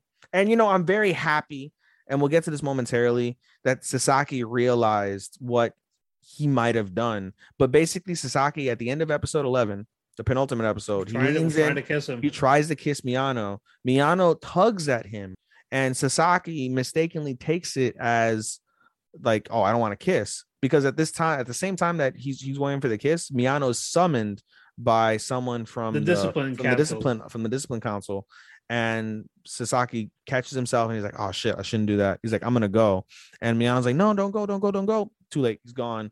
Miyano runs, which he's not supposed to run in the hallway. He runs over to the disciplinary committee and he's like, "Tell me tomorrow." Fuck it. He runs back to try and find Sasaki. Can't find him. Yeah, he fucking walks quick. And he's upset. He's upset. He's like, "Sasaki thought I didn't want to kiss, but I did want to kiss him." And so as he's walking out the school trying to find him, he meets up with Hirano and Hanzawa, and he tells them, like, "I'm looking for Sasaki," whatever the case. They try to call Sasaki, no luck. It's like, "You don't have his number?" No, like, what? How do you still not have his number? So then Hirano leaves a fake voice message saying, "You left your shit at school, come pick it up." And as Hirano's trying to get in contact with Sasaki, that's when we get the conversation that we just alluded to a few minutes ago between Hanzawa and Miyano, and we get the flashback from Hanzawa in the previous episode, and as well as this episode, we get the full definition of what he meant in the penultimate episode with his brothers with Miyano. And we find out that again, as we mentioned, all of Hanzawa's brothers, he has a sister, 2 brothers, and him, and the 2 brothers are gay. He's got a sister, and now he, as Matt said, has that responsibility thanks to his mom. Like, "You have all the grandkids, it's fine." And the boys are like, "Oh, my mother's so accepting," but that's now put in invisible pressure on Hanzawa to be with girls. That made him a little. Yeah, and now that we keep talking about it, it dawns on me, because remember his brother in the previous episode is like, "You have all these girlfriends, but you never go out with them." He's like, "I'm just living my life," and then his brother's like, "Yeah, I had that period," but then there's a little bit of uncomfortability with that, and that makes total sense that he's in the fucking closet. And he mentions how he is fond of Miyano, and I think he's fond of Miyano probably because he thinks he's cute, but more so because of the fact that Miyano had the balls to come out. And he had the balls to be true to himself and to accept his feelings and want to deal with them and confront them and make that decision to be in this relationship. And then they have this conversation as we continue on that basically says, like, "Yo, your life isn't going to be easy. There are plenty of stereotypes that are involved with this type of relationship. People are going to ask you questions that they would normally never dream of asking a straight couple. You're going to be ridiculed. There are people that are going to be upset with you." And then you have Sasaki as well. And how does Sasaki take that? Being with him, like, whatever the case is, being with another man is a really like crazy thing. And they're like, on Miyano's like, "Oh, how do you know all this? Like, do experience?" And he's like, "No, through family." And that's when they mentioned because of his brothers. Because of his brothers. And then Miyano basically says, like, "I recognize what you're saying, but I think it's going to be all right as long as I have Sasaki senpai with me, because I know Sasaki senpai isn't like that." Yeah. And it was very, very touching. And the story continues on. They're like, "Oh, hey," they talk about his job, and he asks his what's his face, his friend. Which one, Taiga? No, the other one, the one that's obsessed with his girlfriend. Kurosawa. Might be Kurosawa. Or ask Kurosawa about the pawn shop. Is it the one with the glasses or the blue? Yes, glasses. Kurosawa. He asked Kurosawa about the pawn shop, and they met because Hirano mentions that, and so he's like, I'm gonna go to the pawn shop because he's like, oh, I've ridden with Sasaki a bunch of times. I know his stop. I just need to know what the address of the pawn shop is. And as he goes on the train, he starts thinking about everything with Sasaki. He wants to see him, wants to confess to him, all that shit. Meanwhile, the scene as this is happening pans over to Sasaki. Sasaki is deep in depression. Sasaki is like, man, I forced myself, which is what I bitched about a few weeks ago about him being aggressive and forceful. He recognized that he was being forceful and that it was wrong. And he's like, I'll apologize to Miyano tomorrow. And he starts thinking about everything. He's like, I fucked up. Like, he felt really bad and he was upset. Meanwhile, he gets the message from Hirano saying he left the shit. He's like, oh, I thought I have everything. Oh, well, I guess I'll go back. And as he's going back, he meets Miyano in the train station, and Miyano's like, I need to talk to you. We need to have a serious conversation. Miyano or Sasaki's like, okay, let's find a place to talk. They end up talking in like a quiet park where no one's around, and Miyano confesses. Yep, David. And then it's like, can I hold you? He starts laughing at first because he's like, but he doesn't laugh at first. At first, he's like, are you sure? Like, are you really, really, really sure? Yeah. You can take more time. And Miyano's like, I've taken enough time. Like I mean, like it just threw him off guard. And he says something, I think, and Miyano starts laughing. Or sorry, Sasaki starts laughing. And Miyano's super embarrassed. And then, as Matt said, like, can I hold you? Can I hold you? Yeah. And they embrace, and it's a very nice, warm, loving hug. Kiss. And he's like, can I kiss you? And Miyano's like, yeah, you can kiss me. And they have a beautiful kiss under the sunset. And that, I believe, in a park. Yeah, in a park. And they're like, oh, I don't have your number. Like, oh, I don't have your number. And they exchange numbers. But then basically... And then, Miyano takes his phone, takes Sasaki's phone to call a friend saying, yeah, I'm with him. It's cool. Yeah. So then at the end of the episode, basically, that they, Miyano is the one that asked Sasaki, like, listen, he's like, I've seen this in a BL manga where the main people kiss and they don't get together. I don't want that to happen. Sasaki, be my boyfriend. And he starts laughing. That's when he starts really laughing. And Sasaki's like, no, let me ask you, like, Miyano, do you want to go out with me? And it flashes back to that joke that semi-serious joke that he made earlier in the season where he asked Miyano to go out with him while he was hanging out by the window in the summer. And Miyano says yes, and they kiss again, and they're going out. And then we get an after credits. Yes. Miyano talking to Masato and Toshiro about like I'm dating Sasaki. Yep. And basically all the friends find out. Yep. And then Sasaki tries to talk about it, and then you see Miyano there with them, and now everyone knows. Yeah. Now, and even fucking what's his face, the other senpai, Kurosawa or no, Jiro? the blue haired senpai, Jiro. Yeah, he's like, what's going on? I'm like, we'll tell you later. And it's like, can I tell my girlfriend? It's like, no. Like, you never. Right. And then we got an announcement of there's another anime project coming. So do you know for sure it's an OVA, or you don't know? You're just making an I'm looking now. I believe one of them, it says OVA July 27th. And you think that's focusing on Hirano, or do you not know? No, sorry. There is two things. One's the anime project, and then the other one's the OVA. I really think they're going to focus now on Hanzawa. Although it's tough because Hanzawa's graduating. So how are they going to incorporate the graduating senpais in the story? We got to find out. But what did you give this? 4. I gave it a 4 out of 5. I gave it 4.5. I gave it a solid 4. I would give it, if I could give it a half, I would give it 4.5. It's just, I can't give it a 5 because it doesn't click with me in the same way. But, and the issues that I had originally with the forcefulness and things of that nature. But it's a beautiful story. It's really well done. And like I said, I'm really grateful that I saw this as my first yaoi, because like I said, I could see something like a Given, and you take it at face value, like there's a love triangle, square, whatever you want to call it, octagon between all the fucking band members and stuff. But I think shows that deal with the more pressing matters of sexuality are ones that should stick out more, and that's why I'm very curious to see I am very curious now after seeing this show, seeing that movie you saw. I forget the movie now, the one that's on Funimation, the gay one.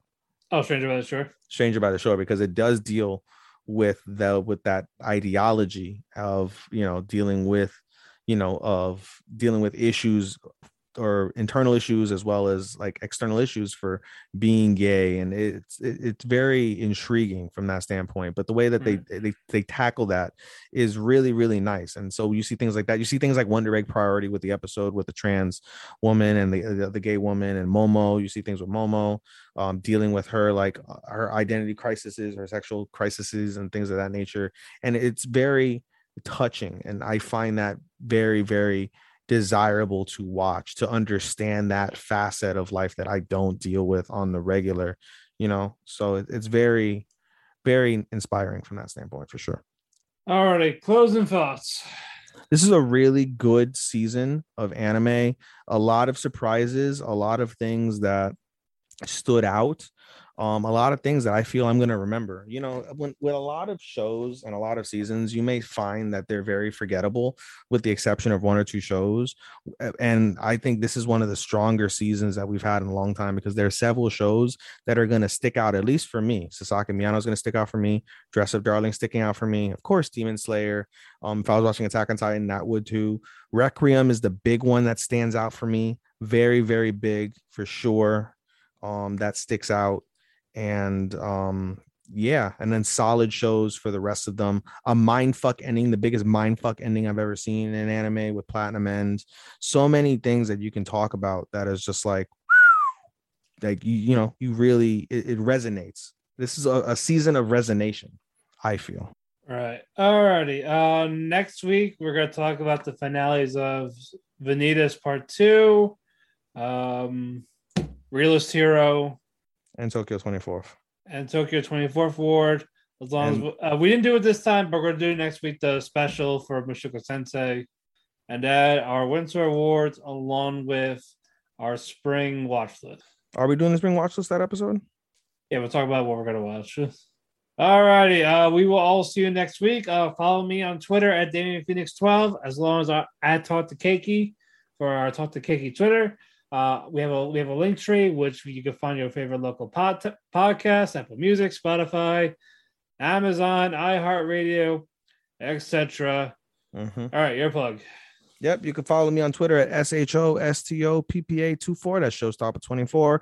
You can follow me on my anime Instagram, AI_anime24. You can follow me on my podcast Instagram at podcast.senpai. And you can follow us on our Talk to Keiki Instagram at TALKTHEKEKI, Talk to Keiki.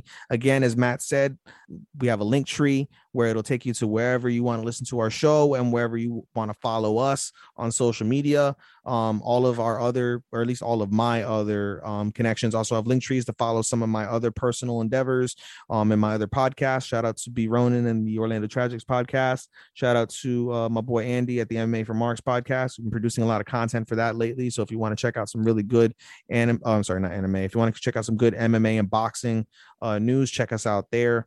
Other than that, bro, let's go to bed. All right, in the meantime, arigato, anato faku, and sayonara. Sayonara, minasan! Bye-bye. Bye-bye! Hurry in during Ram Truck Month, where you'll find J.D. Power's #1 brand and new vehicle quality in 2021.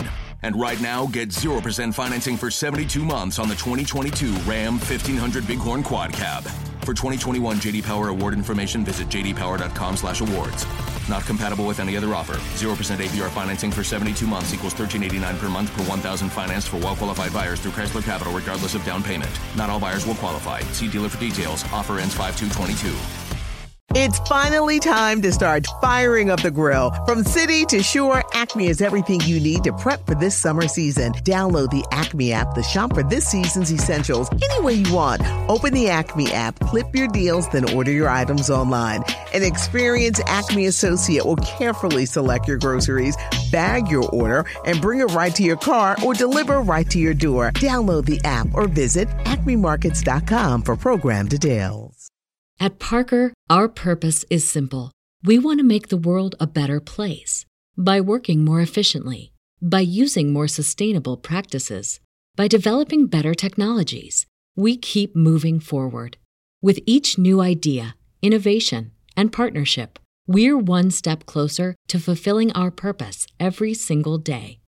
To find out more, visit parker.com/purpose. Parker, engineering your success.